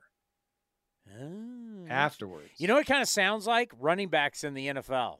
Once you hit 30, you're done. The days of Marcus Allen being 36 and running the rock, that's not happening. So let's play this game. Correa, you would say, size-wise, gets older, plays third, right? Plays third. I think Xander plays third. Swanson plays second, maybe. That's why I also looked at the arm. Dansby Swanson had the 48th strongest arm at shortstop last year out of 50. He's the modern-day David Eckstein? Yeah. And you know what's changing next year? First base is going to be bigger, right? Well, you said it's what did you say? It's a medium or large pizza box? Yeah. So bang plays are even bang banger. So, never thought about that. You may not think arm strength is that important, but think about how many bang plays there are at first. That's a lot more. That could be a lot. With the extra bases, we've thought everything about stolen bases, right? For the extra bases. There's some singles in there, too. There may be a lot of singles, especially with replay, and you got to go back. Because umpires are so used to calling it also by the sound of the guy hitting the bag, and they're just used to the timing. Now that sound's going to come quicker. We may have a lot more replays, and we may have a lot more infield hits, something to check. The other thing about the ages is with Correa being 28, maybe you get a year or two more of him at short. So, I really like Correa, I think, overall the best as a bat, and the fact that he's a little bit younger. In terms of power, Correa is the best option of the bunch. In terms of patience at the plate, Correa is the best option of the bunch. So I think his bat alone is the best. I think Treya's overall athleticism is better than his. So those are my two favorite. I'm a little afraid that Dansby gets big money, but is more of a middle player. So I think there's a bit of a trap there where people will say, oh, I'm not spending the $250 it took to get Trey, or the $300 or whatever it took to trade Trey. I'm only spending $175 to get Dansby. Well, what if he ends up being your second baseman, 2 years from now, and you're paying, a lot for an okay second baseman in 3 years, 4 years. This takes me back to my rule at this time of the year, and you can tell me whether I'm full of it or not. But this always scares me. When the team that has you and the team that loves you goes, and I'm thinking about that, like, if the Mets love DeGrom so much, you wouldn't even allow him to be talking to these other teams. But we'll see. Maybe he is back with the Mets. Maybe he's not. All of a sudden, supposedly the Rays are involved. Let's just see. Rays, Rangers, whatever. Dansby, you think about him in Atlanta. They've gone out and signed everybody else. They haven't signed. Everybody else is under contract for 10 years. Look at the Astros. The Astros said bye-bye to Garrett Cole. They said bye-bye to Carlos Correa. They just won a World Series. So there's something about the team that has you, allows you to leave. They know you better than anybody else. That always worries me. There's research that confirms what you're saying. Like, is there? There's research by Matt Swartz. And Cody says that I never use research. Well, you didn't. You just came up with this one, but you were right. But there's research that shows that teams that players that stay with their own teams do better. And I think it does have to do, I think it actually has to do with a lot of the softer science parts where it's like, you see how hard this guy works every day. It's harder for a scout to like sit in on a series. And it's kind of hard. Like, teams will even call writers sometimes and be like, hey, how is this guy in the clubhouse? Well, the writer then is like, oh, well, he was mean to me, so I don't like him, whatever, everyone has their own, like, scouting makeup is very difficult. The best way to scout makeup is to be around a guy for 3, 4, 5 years, Yes. Then you really know, like, oh yeah, that guy's a dick to reporters, but he works hard. The other guys. That's what gets me about Correa. Like, Correa really showed himself. I don't know if you got to see it. You can find it on YouTube. But when they brought in Correa to be on TBS, and he sat there and talked about money, and he talked about the numbers that get you money, and then he talked about how he tells the younger players, this is what you should focus on because this is what front offices focus on, and this is how you get paid. It was money, money, money. And I think of two things that kind of, he's not always healthy, and he's so money motivated. And those two things just make me think, is that why we haven't seen anybody just go? I mean, because years ago you would have thought Carlos Correa's on the market at that age. I'm signing him right now. You would have thought everybody would have been all in.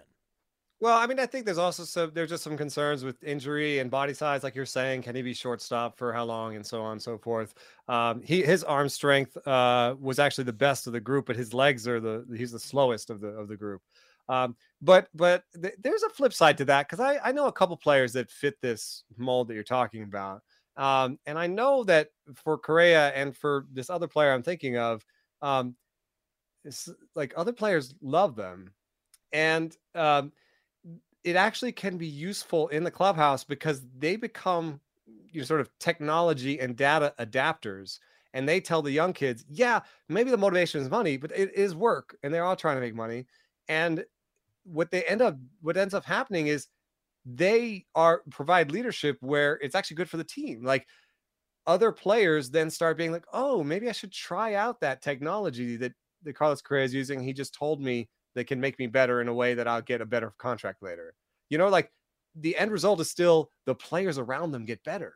Like, it's weird leadership. Yes, it's like money based, but the players around them get better. It can flip on you, because if your goal in life and all these different, I've been reading a lot this offseason about the brain, the human mind, and how to achieve. And once you've reached your goal, a lot of people don't keep getting better. And if this goal of yours is always just money motivated, and you end up signing this big deal, and now money is not the motivator anymore, and now we hit those years where you're 33, 34, 35, 36, and the motivation that got you to be great was always the money, that's where, yes, I hear what you're saying. Oh, I want to make money. That means I want to be better. I want to use this technology. I want to use this data and everything. That can be, but will that always motivate you for your entire career to be the best you possibly can be? Because we all know the old fat and happy changes people. Mm-hmm. Yeah, well, I mean, a lot of these guys also then start caring about their Hall of Fame credentials and their place in the game. And they do have it shifts to a different level. I mean, you can see somebody like Nolan Arenado, where, he was motivated to get a big contract, but once he got into St. Louis and they were winning, like he made major changes to his swing and his approach this year, pulled more fly balls than he had ever pulled in his career, and had really, he looks now, his whole career trajectory was kind of coming down. It's like back up to another level. Like, definitely he was like maybe fringe Hall of Fame-ish, and now looks like he's on a Hall of Fame kind of a trajectory. So people can kind of adjust a little bit and be like, okay, now I've got the big money. Now I care about making the Hall of Fame or whatever it is. So, I don't know, but I will say that the research does suggest that that teams get their best look at the team that had the player gets the best look at the player, and they do get to offer them money, right? Like, they do get to, they do get to have a long window of negotiation, a longer window of negotiation than teams on the free agent market do. When are we talking to Eno at the winter meetings? Do you know the date? What is the date, Cody? I told Eno we talk about it, but I mean, whenever he's available. Because I want Eno to make a big, bad, bold prediction right now, and then we see if it comes true and shower him with greatness while we're in San Diego. So, can you do Wednesday? I'm flying out Wednesday. So Tuesday's better. All right, Tuesday better. All right. Do you have anything in your crystal ball so we can show what a genius you are? Do you think will happen at the winter meetings before you come on with us? None of the shortstops sign. And the first big signing will be a starting pitcher. So it would be Verlander or DeGrom. Before Judge. Yeah. Wow. So you're talking 4 shortstops and Judge, right? So the shortstops, I think there's a lot of setting the market, right? Yeah. One guy has to sign, and then everyone's like, okay, like whoever's the number 1 shortstop signs, and then you'll like in the next 2 weeks, you'll be like, the rest of the shortstops, because they'll be like, oh, I'm not going to get more than him. You know what I mean? Like there'll be a setting the market. Aaron Judge is setting the market for everybody. Like he's going to wait the longest. He just wants the biggest number. He's going to wait the longest. So I like it. I like it. So here you have star shortstops, a guy coming off one of the greatest years in the history of baseball. You would think in normal business times, I'm going after these guys, right? No. The old pitchers will sign first. I think so. Also, we've seen a pretty good track record with old starting pitchers recently. They've been pretty good. Max Scherzer's been really good late into his career. Adam Wainwright's been really good. Like we've had really good old starting pitchers. So I kind of feel like, and the market has been set for them last year. Max Scherzer is making like $40 million a year. So if you want Jacob deGrom or Justin Verlander, you pony up 320, 330, 450, whatever it is, 160. Like that's they don't need to wait around. Like Carlos Rodon is not going to set the market for Jacob deGrom, So I think that they're a separate market. So I think deGrom or Verlander will sign first. Well, I said this earlier in the show. I used to believe everything I read on the internet and Twitter. Anything that was on there I thought was gospel until this. The Rays are going to sign DeGrom.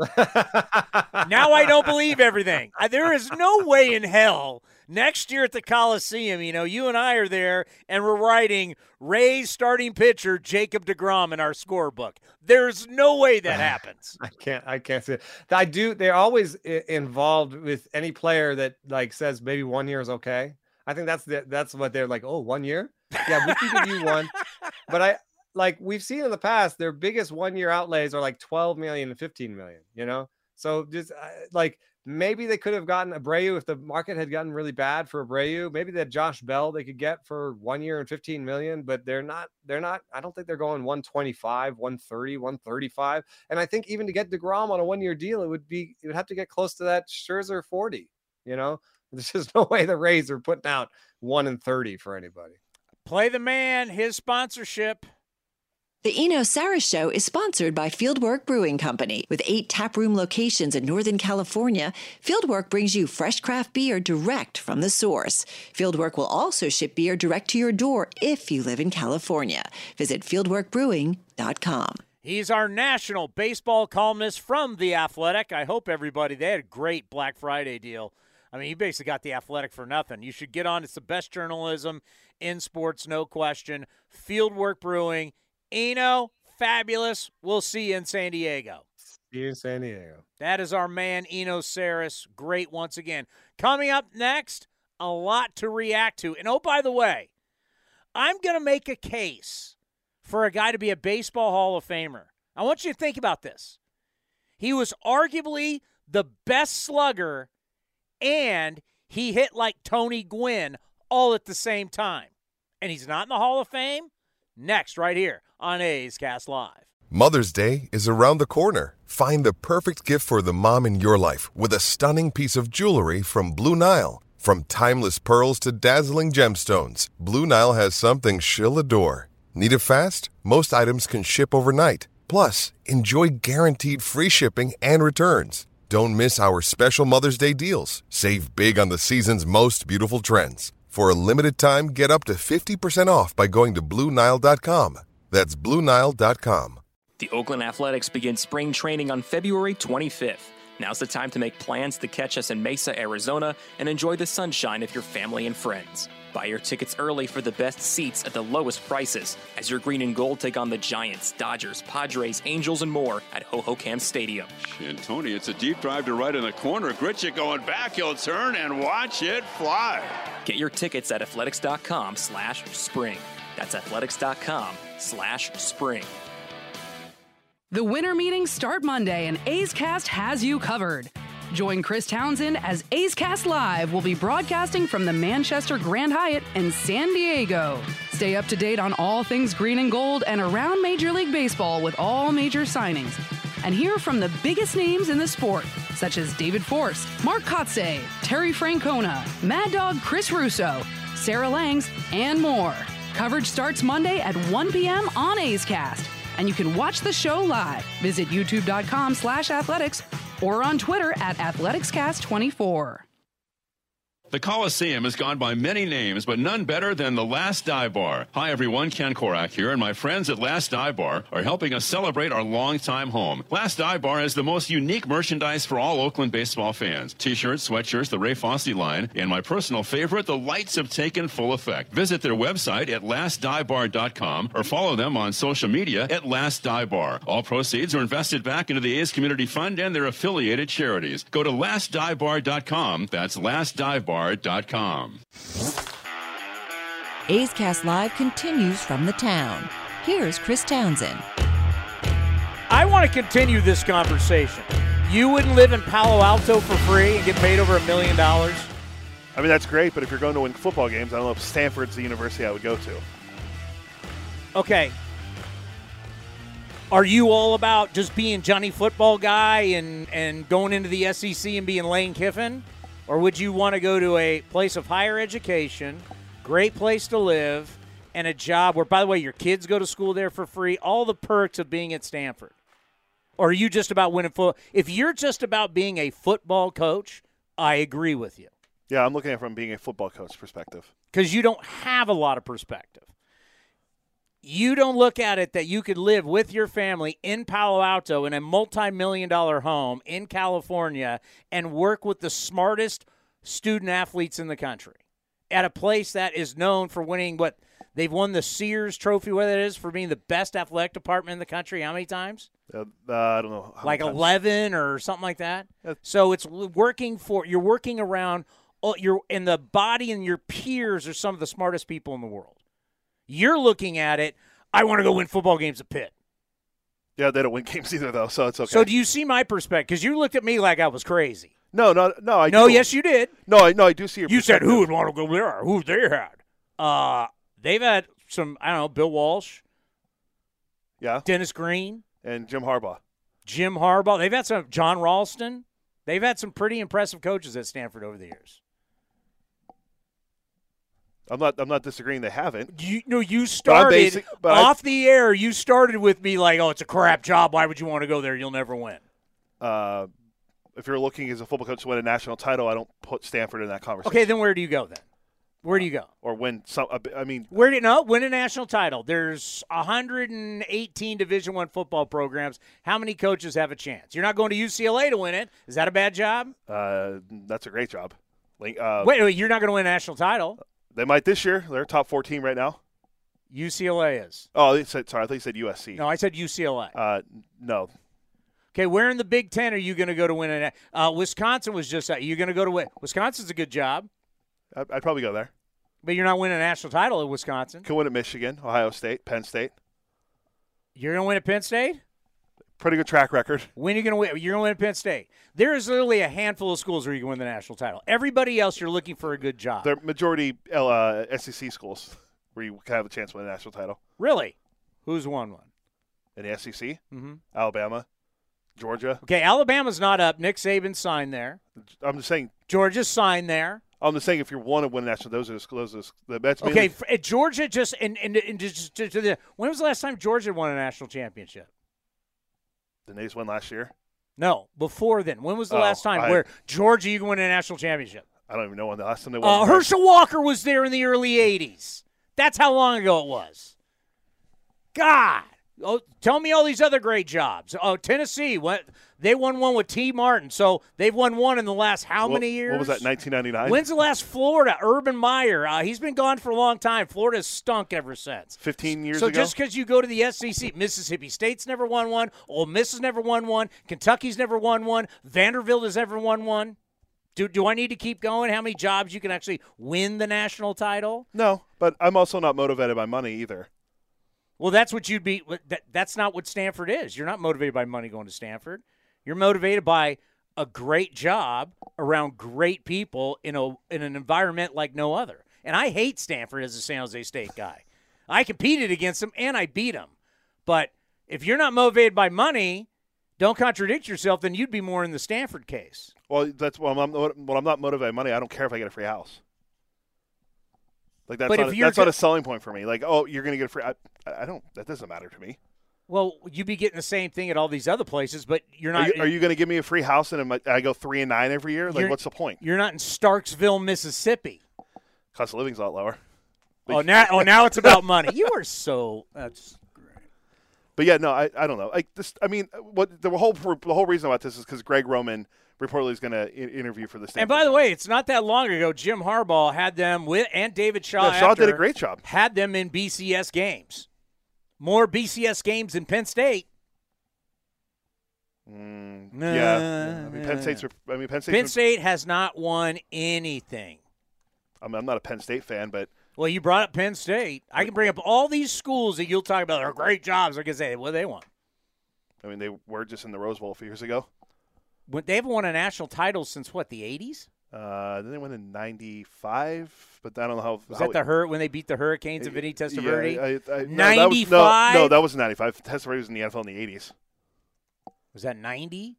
Tell me, has Penn State won a national title since I've been out of college? I thought they won one in 1995. Yeah, that was my last year of baseball. What is that? I don't want volleyball. I know they have a good volleyball program. Football. Just give me a second because this is a long article. 1994. Yeah. Sorry, undefeated seasons. I don't think they won the national championship that year. But anyway, they haven't won a national championship since the 90s. You know how long ago the 90s was? Where were you in the 90s? I would have been 6 in 94. And you're bragging about that's the last time you won a national championship. My God. What are we talking about here? Stanford is an unbelievable job.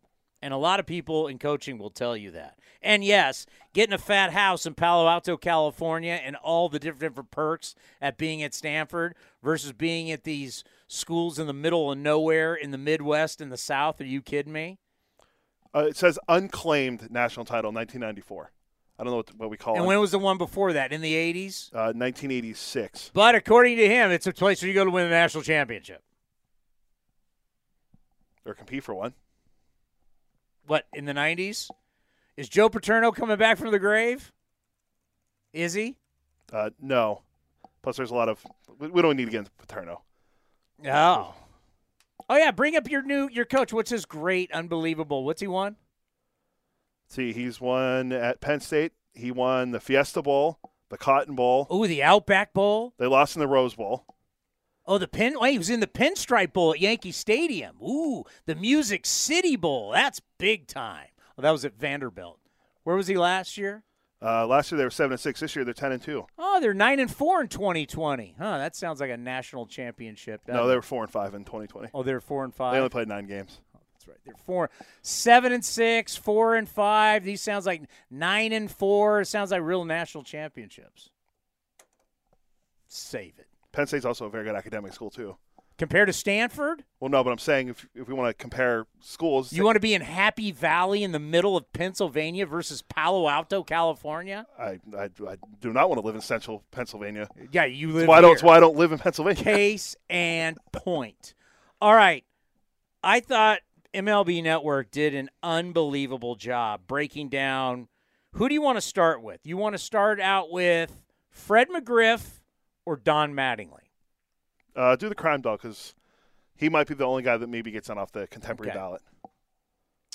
First 15 years of Barry Bonds and Fred McGriff's career.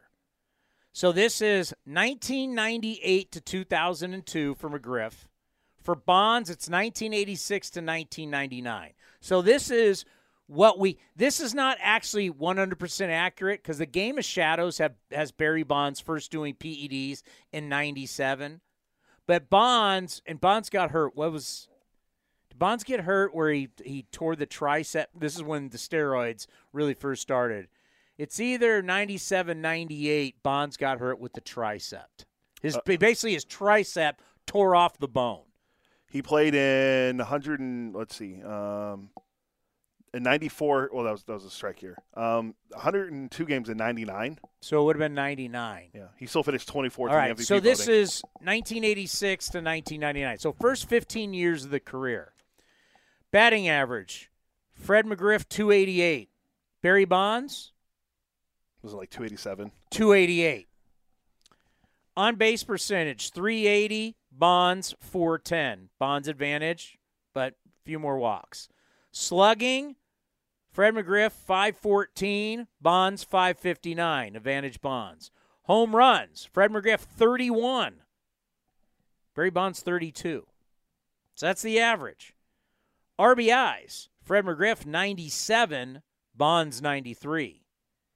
Total bases. This tells you. I mean, total bases. Fred McGriff, 277. Bonds, 278. Look how close they are. Barry Bonds, major PEDs. Next you know, hits 73. He's walking more than anyone in the history of the game, and the rest is history. Fred McGriff. Let's do one more.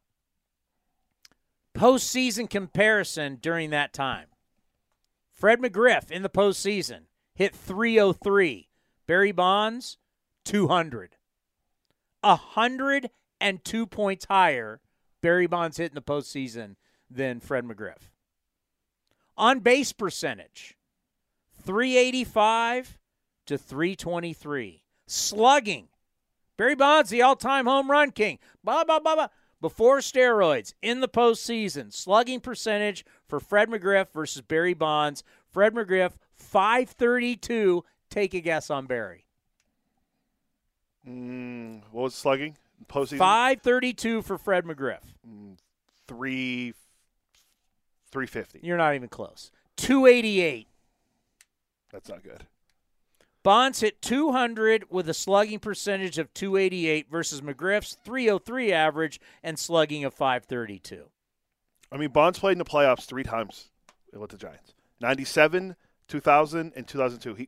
97. By the way, these numbers, you're going in a different direction here. These numbers, I'm trying to compare McGriff and Bonds. So this was through 99. So that 2000 down doesn't count. Yeah, so it was mainly with the 3 years with the Pirates and 1 year with the Giants when they where lost. He did nothing. Yeah, he was not. I mean, he had 1 home run. And from the 1990 playoffs to 97 with the Giants, he had 1 home run. Barry Bonds did. Yeah. Not until the 2002 World Series after this is when he started hitting most of his postseason home runs. Fred McGriff was a perennial All-Star. Fred McGriff won a World Series with the Braves. Fred McGriff was highly touted in trade talks. Remember the big trade from Toronto to San Diego to Atlanta? Giants fans remember when the historic run by the Braves to catch the Giants? That was led by the trade by Fred McGriff. He was huge. 93, right? I mean, Fred McGriff was a beast. If it wasn't for the lockout, was the lockout or strike? What were they? It was a strike. 94. Player strike? Was it a player strike? I think so. 94 to 90. Or did the owners lock him out? I don't. I was 5. Whatever. I think it was. Yeah, it probably was a strike. Yeah, because they didn't come back till 90. Some way through 95. Fred McGriff would have 500 home runs. Yeah, he finished with 493. He would have easily had it. To me, Fred McGriff, I don't know how I mean, Fred McGriff should have been voted. It's like, look at all the numbers. Look at the accomplishments. He's one of the only guys ever to lead the American League and the National League in home runs. I'm trying to see if we can find what his highest percentage of votes were, Hall of Fame. Because obviously he's off the actual ballot, but I want to know what it was. 39 really the highest he ever got was 39%. It's really interesting. And you're talking about putting Scott Rowland in versus Fred McGriff? Wow. His highest vote total was 39.8. Then it fell, I think, on his last year on the ballot to 11.7. This guy was a premium slugger. I mean, I don't have defensive metrics on me. I watched a lot of Fred McGriff. He did not suck defensively. Fred McGriff was a slugger, was a legit run producer year after year after year. Give him his career WAR at 52.6. 52.6. I mean, this guy did not suck, and he doesn't get the love of the WAR because he played first base. Yeah, and 134 career OPS plus. Remember, league average is 100. I'm trying to see where his defensive stats are. So that one, how about the Don Mattingly? Now, we all know Don Mattingly had a bad back, and that ended up really changing his career.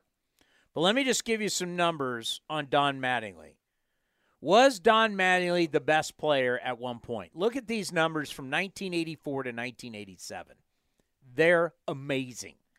Can you imagine this player today? His batting average from 1984 to 1987 was .337. So he hits for a high average. His on-base percentage, .381. Fantastic. But his slugging is .560. .560. And his OPS plus is .155 from 1984 to 1987. He's an MVP. These numbers, how about this? From 1984 to 1989, total bases. That's a big deal in our sport. Correct. Who do you think had the most total bases in all of baseball? Over guys who were in the Baseball Hall of Fame, 1984, 1989, who do you think had the most total bases? Donnie Baseball. By a lot. 1,978. The next closest guy is George Taco Bell at 1,858. Kirby Puckett, Hall of Famers on the list. Wade Boggs on the list. And also another guy who we think could get voted in, maybe should get voted in, Dale Murphy's on the list. 2-time MVP. But he led in total bases. How about this for strikeouts? From 1984 to 1989, Don Mattingly struck out 206 times and walked 293. He had way more walks than strikeouts, and he's a power hitter. What do you think the most times you struck out in a year was? Hold on, I'm not done. Okay. Highest slugging percentage from 1984 to 1987. You've got Mike Schmidt on this list. You got Darryl Strawberry on this list, Dale Murphy, and George Bell. Remember, George Bell was a terrific player of the Blue Jays. From 1984 to 1987, no one had a better slugging percentage than Don Mattingly at .560. That's including Mike Schmidt, who led the National League in home runs 8 times. Mike Schmidt, one of the great power hitters in the history of baseball. Don Mattingly, in his time, hit like Mike Schmidt and Tony Gwynn. And when I mention Tony Gwynn, why? Because you have to understand, Tony Gwynn, bat-to-ball skills, is one of the greatest who have ever played. Didn't hit for a lot of power, but bat-to-ball, Tony Gwynn was amazing. That's why he has all the batting titles and never struck out. Don Mattingly, 84 to 87, I told you, hit .337. Gwynn hit .341. But Gwynn only slugged .457 to where Mattingly led all of baseball .560. So essentially, you're looking at a player. I don't know, is there anybody we can compare that to in modern-day baseball who is the best power hitter and is also the best average guy? He's both. He's literally there with Tony Gwynn in average when he's got the good bat and he's got the best slugging percentage. Who would we, like, Bonds became that guy when he was Super Barry. Or Bonds won a batting title and he was the most feared power hitter, but that was on juice. Who is a guy right now playing who you could look at that's a power average, he's the entire package? I don't know if we have a guy like that right now. I mean, Aaron Judge had a really good year average-wise, and he came close to winning the batting title, and he had the most home runs. If we're talking about a guy in the last 20 or so years, I think Pujols was that guy. Pujols always had a high batting average. That's a long time ago now. Yeah. I mean, who do we have now? Because we talk about all these players today. Who do we have now? That's that guy. Who do we have that could actually have a 560 slugging percentage and have a 337 average? Well, nobody hits that high in baseball anymore, average-wise. That's not true. I remember who said that to us. Oh, it was what's his name who always has the guitar in the back? Petriello. Oh, yeah, that's about Mookie Betts when he won the MVP at 340. We act like, no one can hit for a higher average. Mookie Betts did it when he was the MVP. Goldschmidt, Goldschmidt's put up some nice average years. Yeah, he's with power. He's close. Arenado's not there yet. I mean, his batting average is usually pretty good, but it's not 330 good. Yordan Alvarez had a good year. I mean, he hit 306, and he had a 613 slugging, and he had 37 home runs. Phenomenal. Yeah, but that was 1 year. I don't know if we have a guy that can do that on a third. This Don Mattingly Don Mattingly in the 80s is one of the best, and for a certain period of time, he was the best. He was the standard. He's got the hardware and the Gold Gloves and he's another one when you look at his WAR. Don Mattingly won 9 Gold Gloves, but gets no credit for WAR because of his defense because he played first base. WAR craps on defensive first baseman. I would love to throw Harper in there, but his average always fluctuates. Like 286 this year, 309 the year before, then 268, then 260, 249, 319. But the year he won the MVP at 330 and had a 1,109 OPS. You know what? I'm glad you brought him up. You have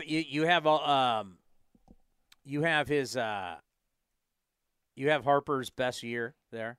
His best year. What are we basing off of? His two MVP years were his best years. Okay, we'll take whichever year is the best year. We'll do his. We're gonna go Donnie Baseball's best season MVP versus a guy. I like Bryce Harper. I'm a fan.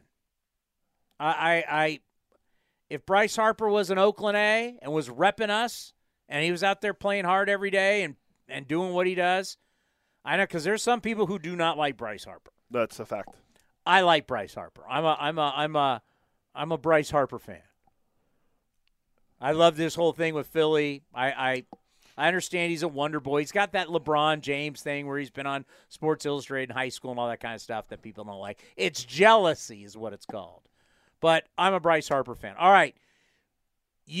We'll go mark for mark here. Where do you want us to? You just tell me what. I'll use his MVP year where he was 22 years old. Start wherever you want, whatever number.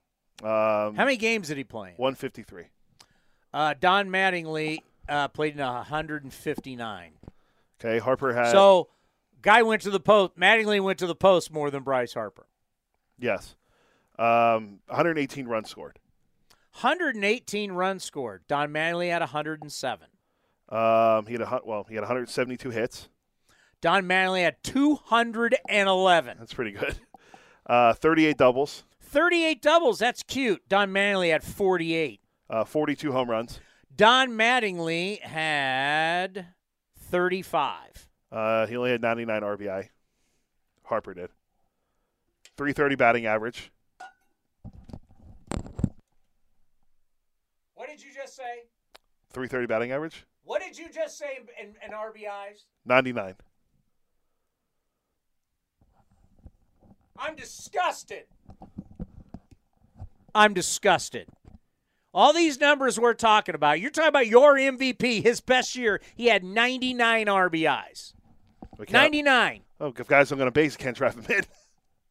Really? Do we really believe no one was on base? No, I don't know what that Nats team was like that year. No one was on base, really. You want to know what Donnie Baseball had? Probably like 130 or 140. 145. 145. In 159 games, Don Mattingly drove in 145 RBIs. That's how great he was. Okay, but Mattingly probably had way less strikeouts and more. Harper had more walks, but he had way less strikeouts. Mattingly would have. How many walks did he have? 124. Yeah, Mattingly had 156. My guy hits. He had 156 walks that year? No, he had 56 walks. Oh, 56, okay. Yeah. 330 average. Mattingly, 324. By the way, the year before, Mattingly's all-time is 343, where he won a batting title. This was Harper's best year. He hit 330. By the way, the year after Mattingly won the MVP, Mattingly hit and was second in the MVP the year after. Mattingly hit 352. 649 slugging percentage. 649 slug. Mattingly was 567. So he had a 1,109 OPS. What was his total bases? 338. 338. That's cute. Don Mattingly's was 370. You know what Don Mattingly's was the year after that? 388.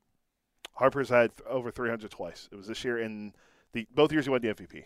I mean, you can't let me. The next year, Don Mattingly didn't win the MVP and had 388 total bases, OPS plus of 161, and didn't win the MVP. Harper's the MVP was 198. Like who was he playing against? What year is that? 86. It's 1986, where he hit 352, drove in 113. Look at what's the most RBIs Harper's ever had in a year? It was his MVP year. He had actually that wasn't his best. He had 114 his first year in Philly. He had that. How many years has he even driven in 100? Twice. There was back-to-back years. I mean, how about that? This is Mattingly. Look at this.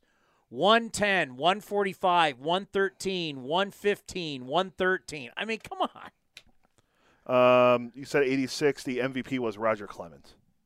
So he lost to Roger Clemens, a pitcher, and you're looking at the number.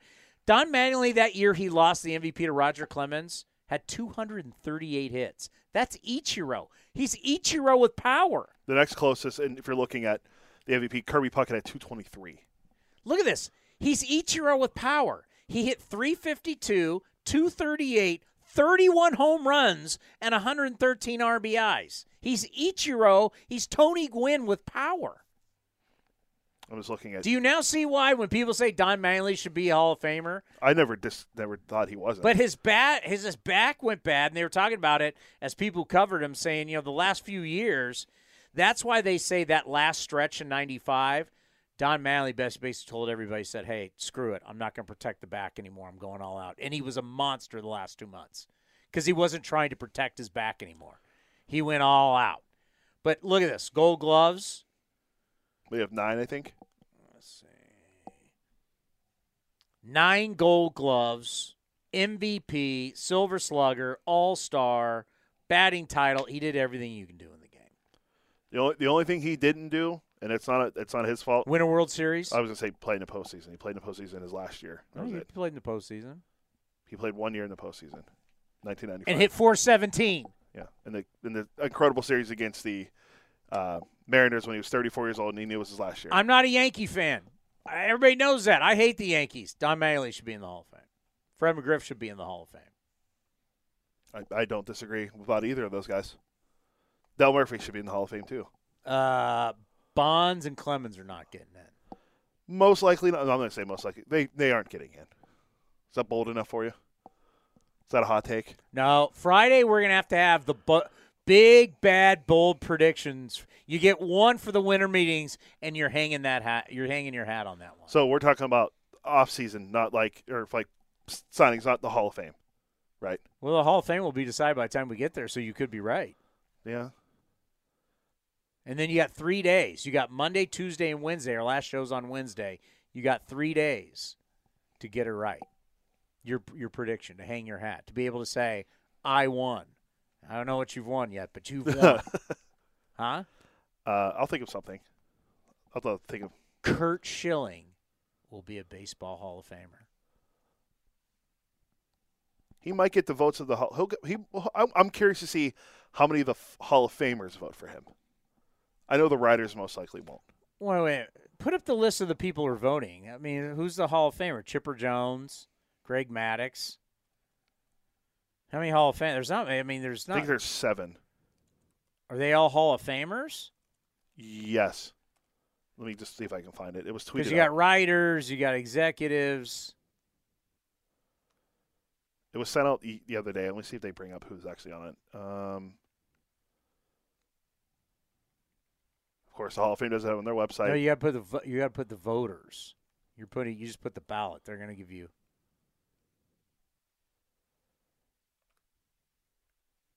Yeah, they just had the whole list. It was on Twitter, yeah. Susan Slusser, our buddy Susan, is on the list. Chipper Jones, Greg Maddux, Jack Morris, Ryan Sandberg, Lee Smith, Frank Thomas, Alan Trammell.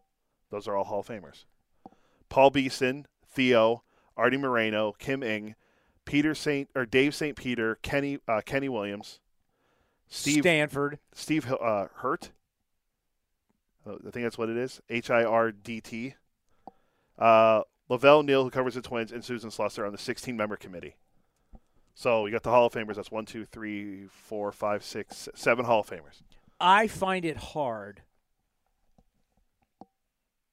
to believe that these 16 people who are voting on a man's career are going to sit here and say, this guy should not be a Hall of Famer because of politics.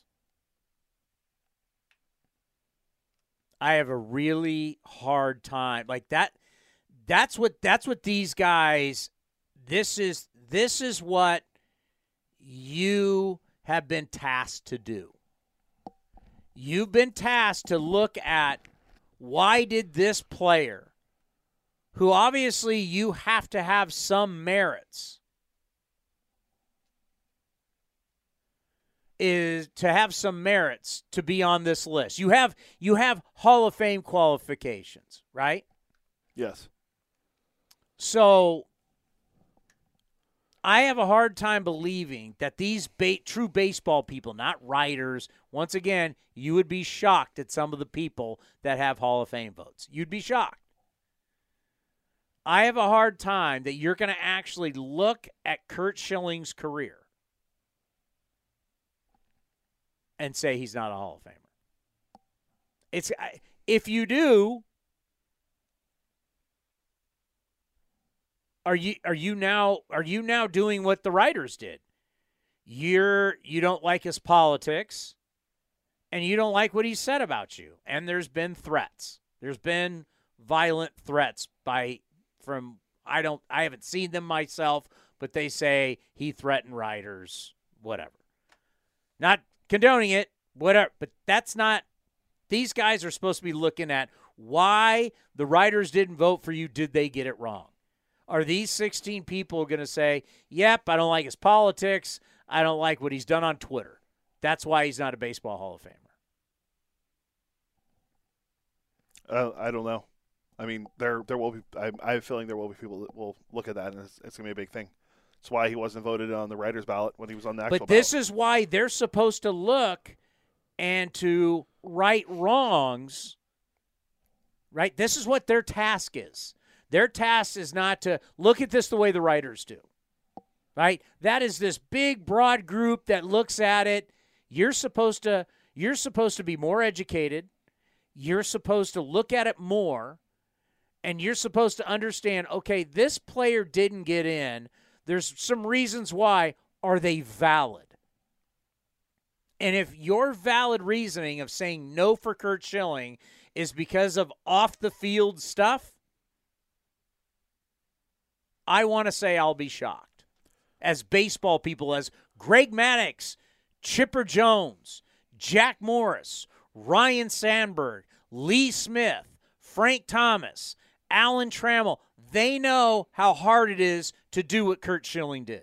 They know the greatness that Curt Schilling was in the postseason. They know how special that is. Not a lot of people have done it. No, what was he, 11-2 at the area? It was incredible. He was 11-2. Are they going to just bypass that all because of what he was doing on Twitter of politics? I don't know about the players, but the morality clause is a thing, and I don't know how it affects this, but it does on the actual ballot, and I feel like that's going to be a thing. Like it's not a thing with the NFL, and there's been a lot of horrible people that have been voted. Oh, can you imagine that if we held the standard for the NFL, you'd just have to take all those jackets and those busts and they'd be gone. Lawrence Taylor, probably the greatest football player of all time, would not be in the Pro Football Hall of Fame. Yeah, no, he wouldn't be in. The one that's interesting, will Theo vote for Curt Schilling? Curt Schilling helped him end the curse of the Bambino in Boston. Will he vote for Curt to be in the Hall of Fame? I don't know how these ex-players would not vote for him. So 1, 2, I'm trying to think of anyone 4, more teammates 5, with him. 6, 7, 8.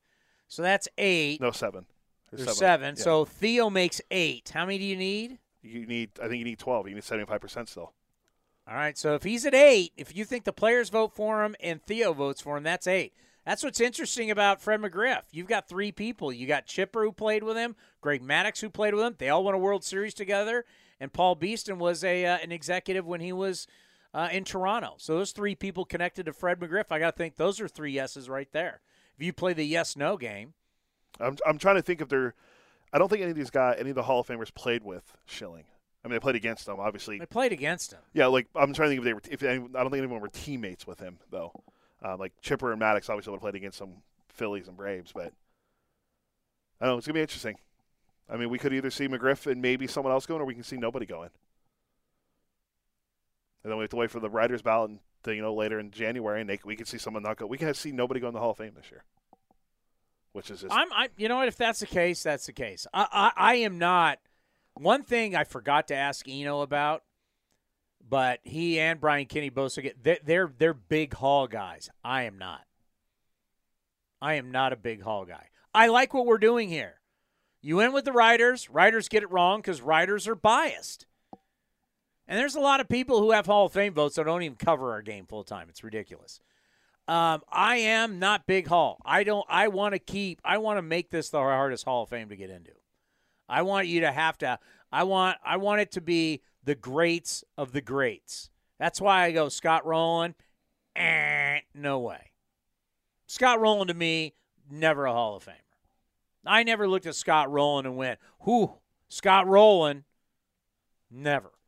Yeah, he might be the only guy that's even close to getting it on this ballot this year. It gets close. I put Jeff Kent in because Jeff Kent was the best guy during his time. He's an MVP. He was an absolute monster. Kent was a Did you want to face Jeff Kent? He was a pretty good player. Jeff Kent was a baller. He won an MVP award as a second baseman. Jeff Kent was a monster. And the biggest knock is, he wasn't a second baseman. When he plays his entire career at second base. It makes no sense. That's why the writers are lame. That makes no sense. Jeff Kent played the majority of his career at second base, and people say, "Oh, he wasn't a second baseman." Well, if he played second base, how was he not a second baseman? Yeah, that doesn't. Because you didn't like him playing there? It's nonsense. The guy has the most home runs ever. Did he have the most RBIs, too, as a second baseman? I think he's got both. He might have both. I know he has home runs for sure. He has the most home runs and RBIs as a second baseman, and he's not a second baseman? What the hell are we talking about? Maybe on Friday, because MLB Now did it, but I put together a list, but I saw their question on Twitter. The most overlooked guy who should be in the Hall of Fame. We should talk about that. I sent you the list of guys I thought. Some of the guys have been on the ballot before, but. Who was the number one guy you saw? A lot of people were saying Kenny Lofton. He was a good player. There's a couple for me. I don't want to give them all away, but one of the big ones for me, when we talk about catchers, if we're talking about, I think Thurman Munson should be a Hall of Famer. I know his WAR isn't there, but the numbers he put up before everything what happened with the plane crash. I mean, the 11 years he played with the Yankees, he was an unbelievable catcher. If WAR doesn't reward first baseman defensively like it does like a Scott Rowland at third base, Keith Hernandez is still a 60.3. Yeah. The other one big for me is Tommy John. How is Keith Hernandez, who was an MVP, just a hitting, he was phenomenal offensively. Wasn't a home run hitter, but he was phenomenal. Guy's got a 60 WAR. Yeah. Tommy John has a 61.6 WAR. He has it's either 187 or 188 no decisions. He has 287 wins, and he's not in the Hall of Fame.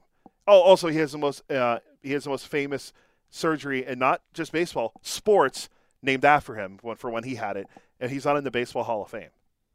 So those are the couple of the guys. Him, Thurman Munson, Keith Hernandez.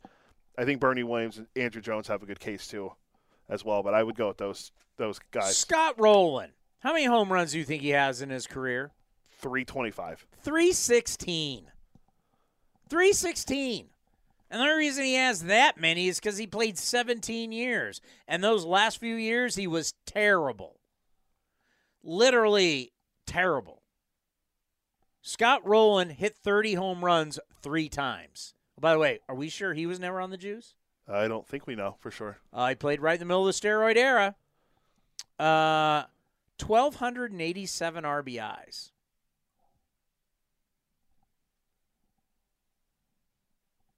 It's not that many. 17 years. Who's another third baseman that's not in the Hall of Fame that should be in? Is there any we can think off the top of our head? OPS plus of 122. I mean, what are these numbers that are supposedly screaming, never won an MVP, never even came close? The best thing he got was fourth. Never won an MVP. I was looking at, this is a Bleacher Report article from forever ago, but it was like the top 10 eligible third baseman not in the Hall of Fame. Ken Boyer is number 1. Ron Santo, number 2. And then Ron Santo. My grandfather. Your grandfather.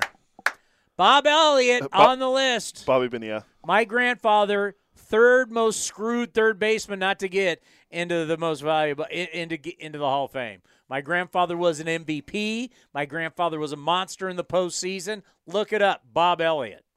My grandfather was the first third baseman ever to win the MVP in baseball. Yeah, so those are some of the guys. We can get into it more on Friday because we're about out of time. All right. I can keep going. Bold prediction. What have they been saying in the chat room? Not much. Cody's completely wrong about Stanford. Nothing about Stanford, no. Yes, Fred McGriff would have had 500 home runs if not for the strike, but Barry would not have hit 700-plus without the cream. You guys are too young to know what was going on in the 90s. You are just reading stats and making judgments. Stats do not tell the whole story. Then someone said Townie is not too young. I was young. In the 90s, I was not even. Who said we were too young for the 90s? One of our listeners. What did they say? You guys are too young to know what was going on in the 90s. You're just reading stats and making judgments. Stats do not tell the whole story. Wow. He's right. I was too young for the 90s. Yeah, I mean, I wasn't 10 until 1998, so. Yeah, no, I lived in the 90s, unfortunately. Are you kidding me? Oh, someone said we both look fabulous. I'm too young for the 90s? Man. What do they think? I mean, you say you're a millennial, so they probably believe it. You're right. I'm 32 years old. I was not around in the 90s. No, I was here in the 90s. I started my career in the 90s. I would have been. I'm coming up. Am I at 30? I'm coming up on 30 years, folks. 30 years. So, yes, I was around. I started my career at KNBR in the 90s, way back in the day. Oh, yeah. I was there for the steroid era. I was there working Candlestick Park, McGuire and Sosa show. I was there for the opening of Pac Bell Park. I was there for the closing of Candlestick. I was there when we honored, I wasn't working for the A's at the time. I was there when we honored Cal Ripken Jr. at the Coliseum. I was there for playoff games in the 90s. Well, we weren't any playoff games in the late 90s. There were no playoff games for the Coliseum. I was there for the playoff games for the Giants against the Marlins. Oh, yeah, I was around in the 90s. So San Jose State, into my career. Oh, I saw it. I know all about the 90s. Friday we're just not reading stats, bozos. And, yes, I was around for the 80s, too. I lived the Don Mattingly, George Brett, who was my favorite player of all time. Friday we're going to have Hembo to talk about the Hall of Fame. And then we're going to have Jay Jaffe. I hope he sets you straight. There's no way no one's getting in. You know what? Why even have this committee then if no one gets in? Why even have it? I'm with you. I think all these guys have Hall of Fame. I mean, that's why they're on the ballot. Hey, I've heard this. If this is not crazy, I've heard people say, "Yeah, Palmeiro PEDs or not wasn't a Hall of Famer," and I go, "Wait a minute. Rafael Palmeiro had 3,000 hits.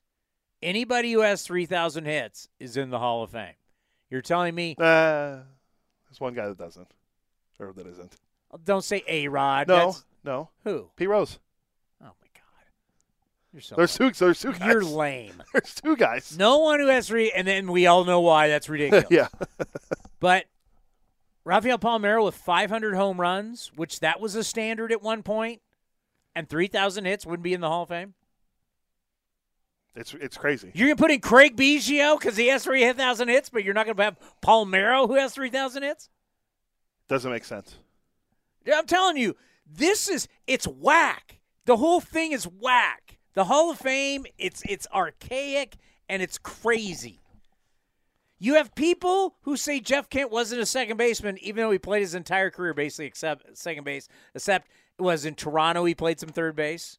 I believe so, or maybe with the Dodgers. The rest of the time he played second base. Has the most home runs as a second baseman, most RBIs as a second baseman, and there's people saying he's not a second baseman. It's crazy with the stuff that's said.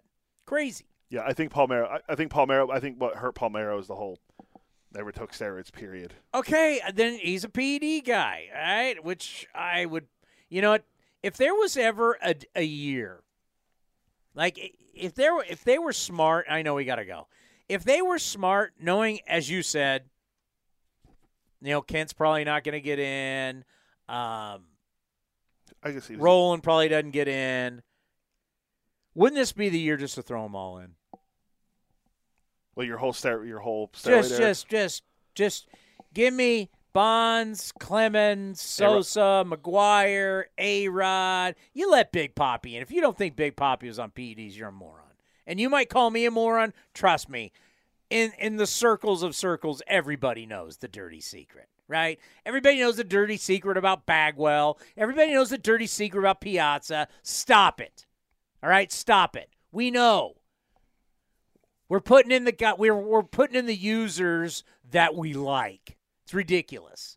So let's just put them all up there. Fine. If Hall of Famers don't want to show up this year, and this is the year they don't show up and they protest, well, they'll be back because they want those signing, because they all get paid for their signature. They'll be back. Put them all in. But you're going to tell me these numbers, a 569 home runs, 1,835 RBIs, 3,020 hits, a career 885 OPS, 3 Gold Gloves. You're trying to tell me Rafael Palmeiro is not a Hall of Famer? I've never denied that he wasn't. I think this line to Congress. People have actually said if he wasn't a PED, he's still not a Hall of Famer. What? 569 home runs and 3,000 hits? You're not going to be a Hall of Famer? PEDs don't help What are you high? PEDs don't help you hit the baseball. They help you hit the baseball far, not hit the baseball. It's incredible. Total bases, 5,388. How are you going to say Rafael Palmeiro is not a Hall of Famer? Come on. It's ridiculous. And you know what? It's good for this to me, the conversation used to be good for the game, but I think it's getting to a point to where it turns people off. How ridiculous it is has really started to turn people off. I agree with you on that. Like it just gets to a point like you're like, what do you guys like? You guys are in your. It's like we're all, and we're in it. We're in our own little baseball bubble world, right? We're in this bubble world, and the whole sports audience is outside of the bubble world, looking at us. We're in this bubble, and they go, "You guys are ridiculous. You guys are." Once again, I want Small Hall. I mean, not putting Curt Schilling in is ridiculous. Right? Fred McGriff should be a Hall of Famer. They got this wrong. Fred McGriff should be a Hall of Famer. Now, if you want to say that debate that Don Manley didn't give you enough because of the bad back, okay, I can live with that. If you didn't get enough from Dale Murphy, I can live with that. But I can't. Pete Rose. How long? We basically, and you know what? This is the thing. Have the balls, and I'll say it, have the balls to come out, we'll put Pete Rose in when he dies. That's his punishment. Pete Rose will never be a baseball Hall of Famer until after he dies. Our real punishment for Pete, what this real ban was with Bart Giamatti, and we're all holding on to it, is that Pete Rose will never be living and get to have the honor as a Hall of Famer while he's alive on this earth. That's our punishment. Have the balls to say it. But they don't. Because you know what? That sounds horrible. Do I need to bring up the definition of vindictive again? No. That sounds horrible. Because let me tell you something. Pete Rose is going to pass away, and at some point Pete Rose will go into the Hall of Fame. Most likely, I think so, yeah. And there's all these. I remember. I'm not going to mention the name with broadcasters. You are completely wrong. He bet on baseball. It's again. He'll never be in. No. Oh yeah, he will be. They will put Pete Rose in the Hall of Fame after he's dead. But in society where we are in 2022, about to be 2023, Baseball should come out and say, nope, he's not in until he dies. And can you imagine how bad the press would be? Can you imagine how vindictive and awful that sounds? We're going to give him the honor, but not while he's living. That's his punishment. That's basically what they're doing. Yeah, right? It seems that way anyway now. And is that what we're doing with Bonds and Clemens too? Is that the new route? Is the new route is we're not going to put in Pete. We're not going to put in Bonds. We're not going to put in Roger. These guys are all-time greats. We're not putting them in until they pass away. That's their punishment. I think one thing quickly. Wow, how bad does that sound? I think one thing quickly, or one thing too, is what happens with the next how many years? 9 years now, including this year. How A-Rod's vote goes. What if A-Rod gets voted in? Then you have to put those guys in. If you put A-Rod in, you have to put Bonds and Clemens in.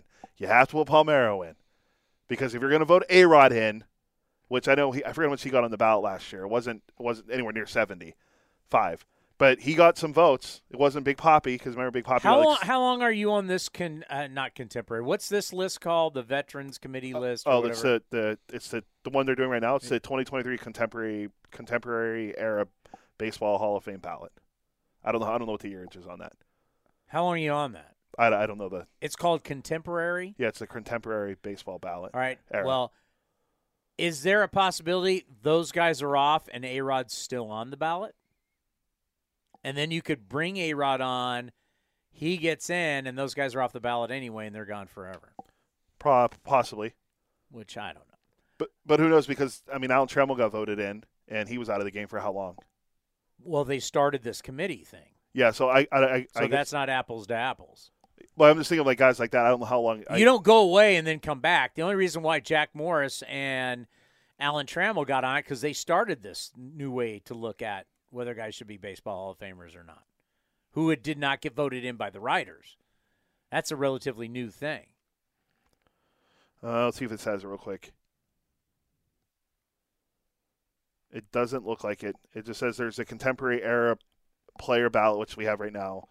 It doesn't look like it. I wouldn't be shocked if A-Rod, The Healing, on Fox, on ESPN. You got it? No, just saying each appointee is served. They're supposed to meet on a cycle once every 3 years. So I guess every 3 years they meet. So 2025 they would meet again. Then 2028, if I'm doing this correctly, 2028. And then 2031. So that's when A-Rod will be off the ballot, essentially, if he does, unless he just falls off this year, which I don't think he will. I could see them thawing on A-Rod, and I can see them not thawing on Clemens and Bonds. And basically, Clemens and Bonds go to purgatory like Pete Rose. You don't go to heaven. You don't go to hell. But we're going to send you to heaven after you pass. A-Rod got 34% last year. I think that probably it might actually tick up a little bit this year, maybe to close to 40. Who knows? There's new riders in the game now. Someone like Eno, a younger rider who watched A-Rod. I just think Bonds and Clemens are different. It was the defiance. It was the still to this day. They don't want to talk about it. They don't want to deal with it. They're not coming clean like McGwire. They're not doing it. They're not coming clean like A-Rod. A-Rod didn't come clean though. That's the thing. When A-Rod had to admit it because he was caught. Yeah, true. Very different. So McGwire came clean, got back into baseball, was able to be a hitting coach. Bonds was hitting coach. The Marlins. Yeah, for a year. Was that with Donnie Baseball? New Blue Jays bench coach? Or was Donnie still with the Dodgers at the time? Let's just pull it up real quick. It's a good chance. Donnie Baseball was there for a long time. 2016, so... He was there 8 years? How many years was he there? Yeah, Bonds named hitting coach. This is from 2016. Barry Bonds named Marlins hitting coach. Yeah, the Marlins under Don Mattingly. So his first year, Bonds was the hitting coach. So, the fact that they've never groveled to us. Bonds, Pete Rose never did, and then once he did, it was too late. Now we grovel. I'm sorry, I lied. because Clemens and Bonds have never gotten to their knees and bowed in front of us and asked for forgiveness, are they put in the same thing as Pete Rose? I'll call it purgatory. I mean, Pete Rose, it's unbelievable. And there's still people who stick by. I just wish they'd be, if you're going to do this to a man, just say it. Come out and have the guts to say exactly what you're doing. Instead of saying, Pete Rose, every so often, Pete Rose writes a letter to the commissioner. Pete Rose, and the commissioner has to talk about it. Just say, you know what? We've all made a decision. We'll readdress this when he passes. It's so morbid. It is. It's so morbid and vindictive. It's like Pete Rose went out and was killing people's families. We're going to punish this guy. The punishment is so unreal. It's like you got the death penalty while you're alive. And you have to live the death penalty every day. Every day. And we're never going to thaw on this. We're never going to thaw. We're never. It's unreal. And I wonder now, like if some of the broadcasters that I had on, who I got into it with, if I had them back on today and explain this. So you're cool with basically saying, now it's one thing to say he never gets in ever. But I think we now all kind of go, the Hit King probably should be in. But maybe he never gets in. Bonds and Clemens never get a plaque. It's just silly. It's a museum telling the history of the game. All right, we will be back on Friday at 1 o'clock. Who do we have on? Hembo and Jay Jaffe of Fangraphs. So Hall of Fame talk. Paul Hembekides from ESPN. Well, Jaffe's got his jaws. I wonder what Jaffe thinks about, because he's a Hall of Fame guy. I wonder what he thinks about the old guys, the vote on. Because let me tell you something. If nothing happens, that's bad for us. We want to show up to San Diego, first show, 1 o'clock, and it's rip-roaring Hall of Fame talk. Because if you're telling me Judge is not going to sign, none of the shortstops sign, and we're talking old man Verlander and old man DeGrom, which DeGrom isn't that old, but at 35. But if that's what we're talking about, 2-3-year deals. I don't think that even happens. Let me tell you, if Bonds and Clemens get in on the vote, the winter meetings may be the most explosive winter meetings in the history of baseball. We'll talk more about this on Friday. We'll see everybody on Friday, 1 o'clock. Thank you for listening and watching A's Cast Live. The Coliseum has gone by many names, but none better than the Last Dive Bar. Hi, everyone. Ken Korak here, and my friends at Last Dive Bar are helping us celebrate our longtime home. Last Dive Bar has the most unique merchandise for all Oakland baseball fans. T-shirts, sweatshirts, the Ray Fosse line, and my personal favorite, the lights have taken full effect. Visit their website at lastdivebar.com or follow them on social media at Last Dive Bar. All proceeds are invested back into the A's Community Fund and their affiliated charities. Go to lastdivebar.com. That's lastdivebar.com. The winter meetings start Monday, and A's Cast has you covered. Join Chris Townsend as A's Cast Live will be broadcasting from the Manchester Grand Hyatt in San Diego. Stay up to date on all things green and gold and around Major League Baseball with all major signings.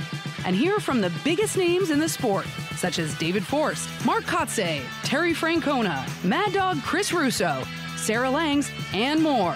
Coverage starts Monday at 1 p.m. on A's Cast. And you can watch the show live. Visit youtube.com/athletics or on Twitter at AthleticsCast24. This has been a presentation of the Oakland Athletics.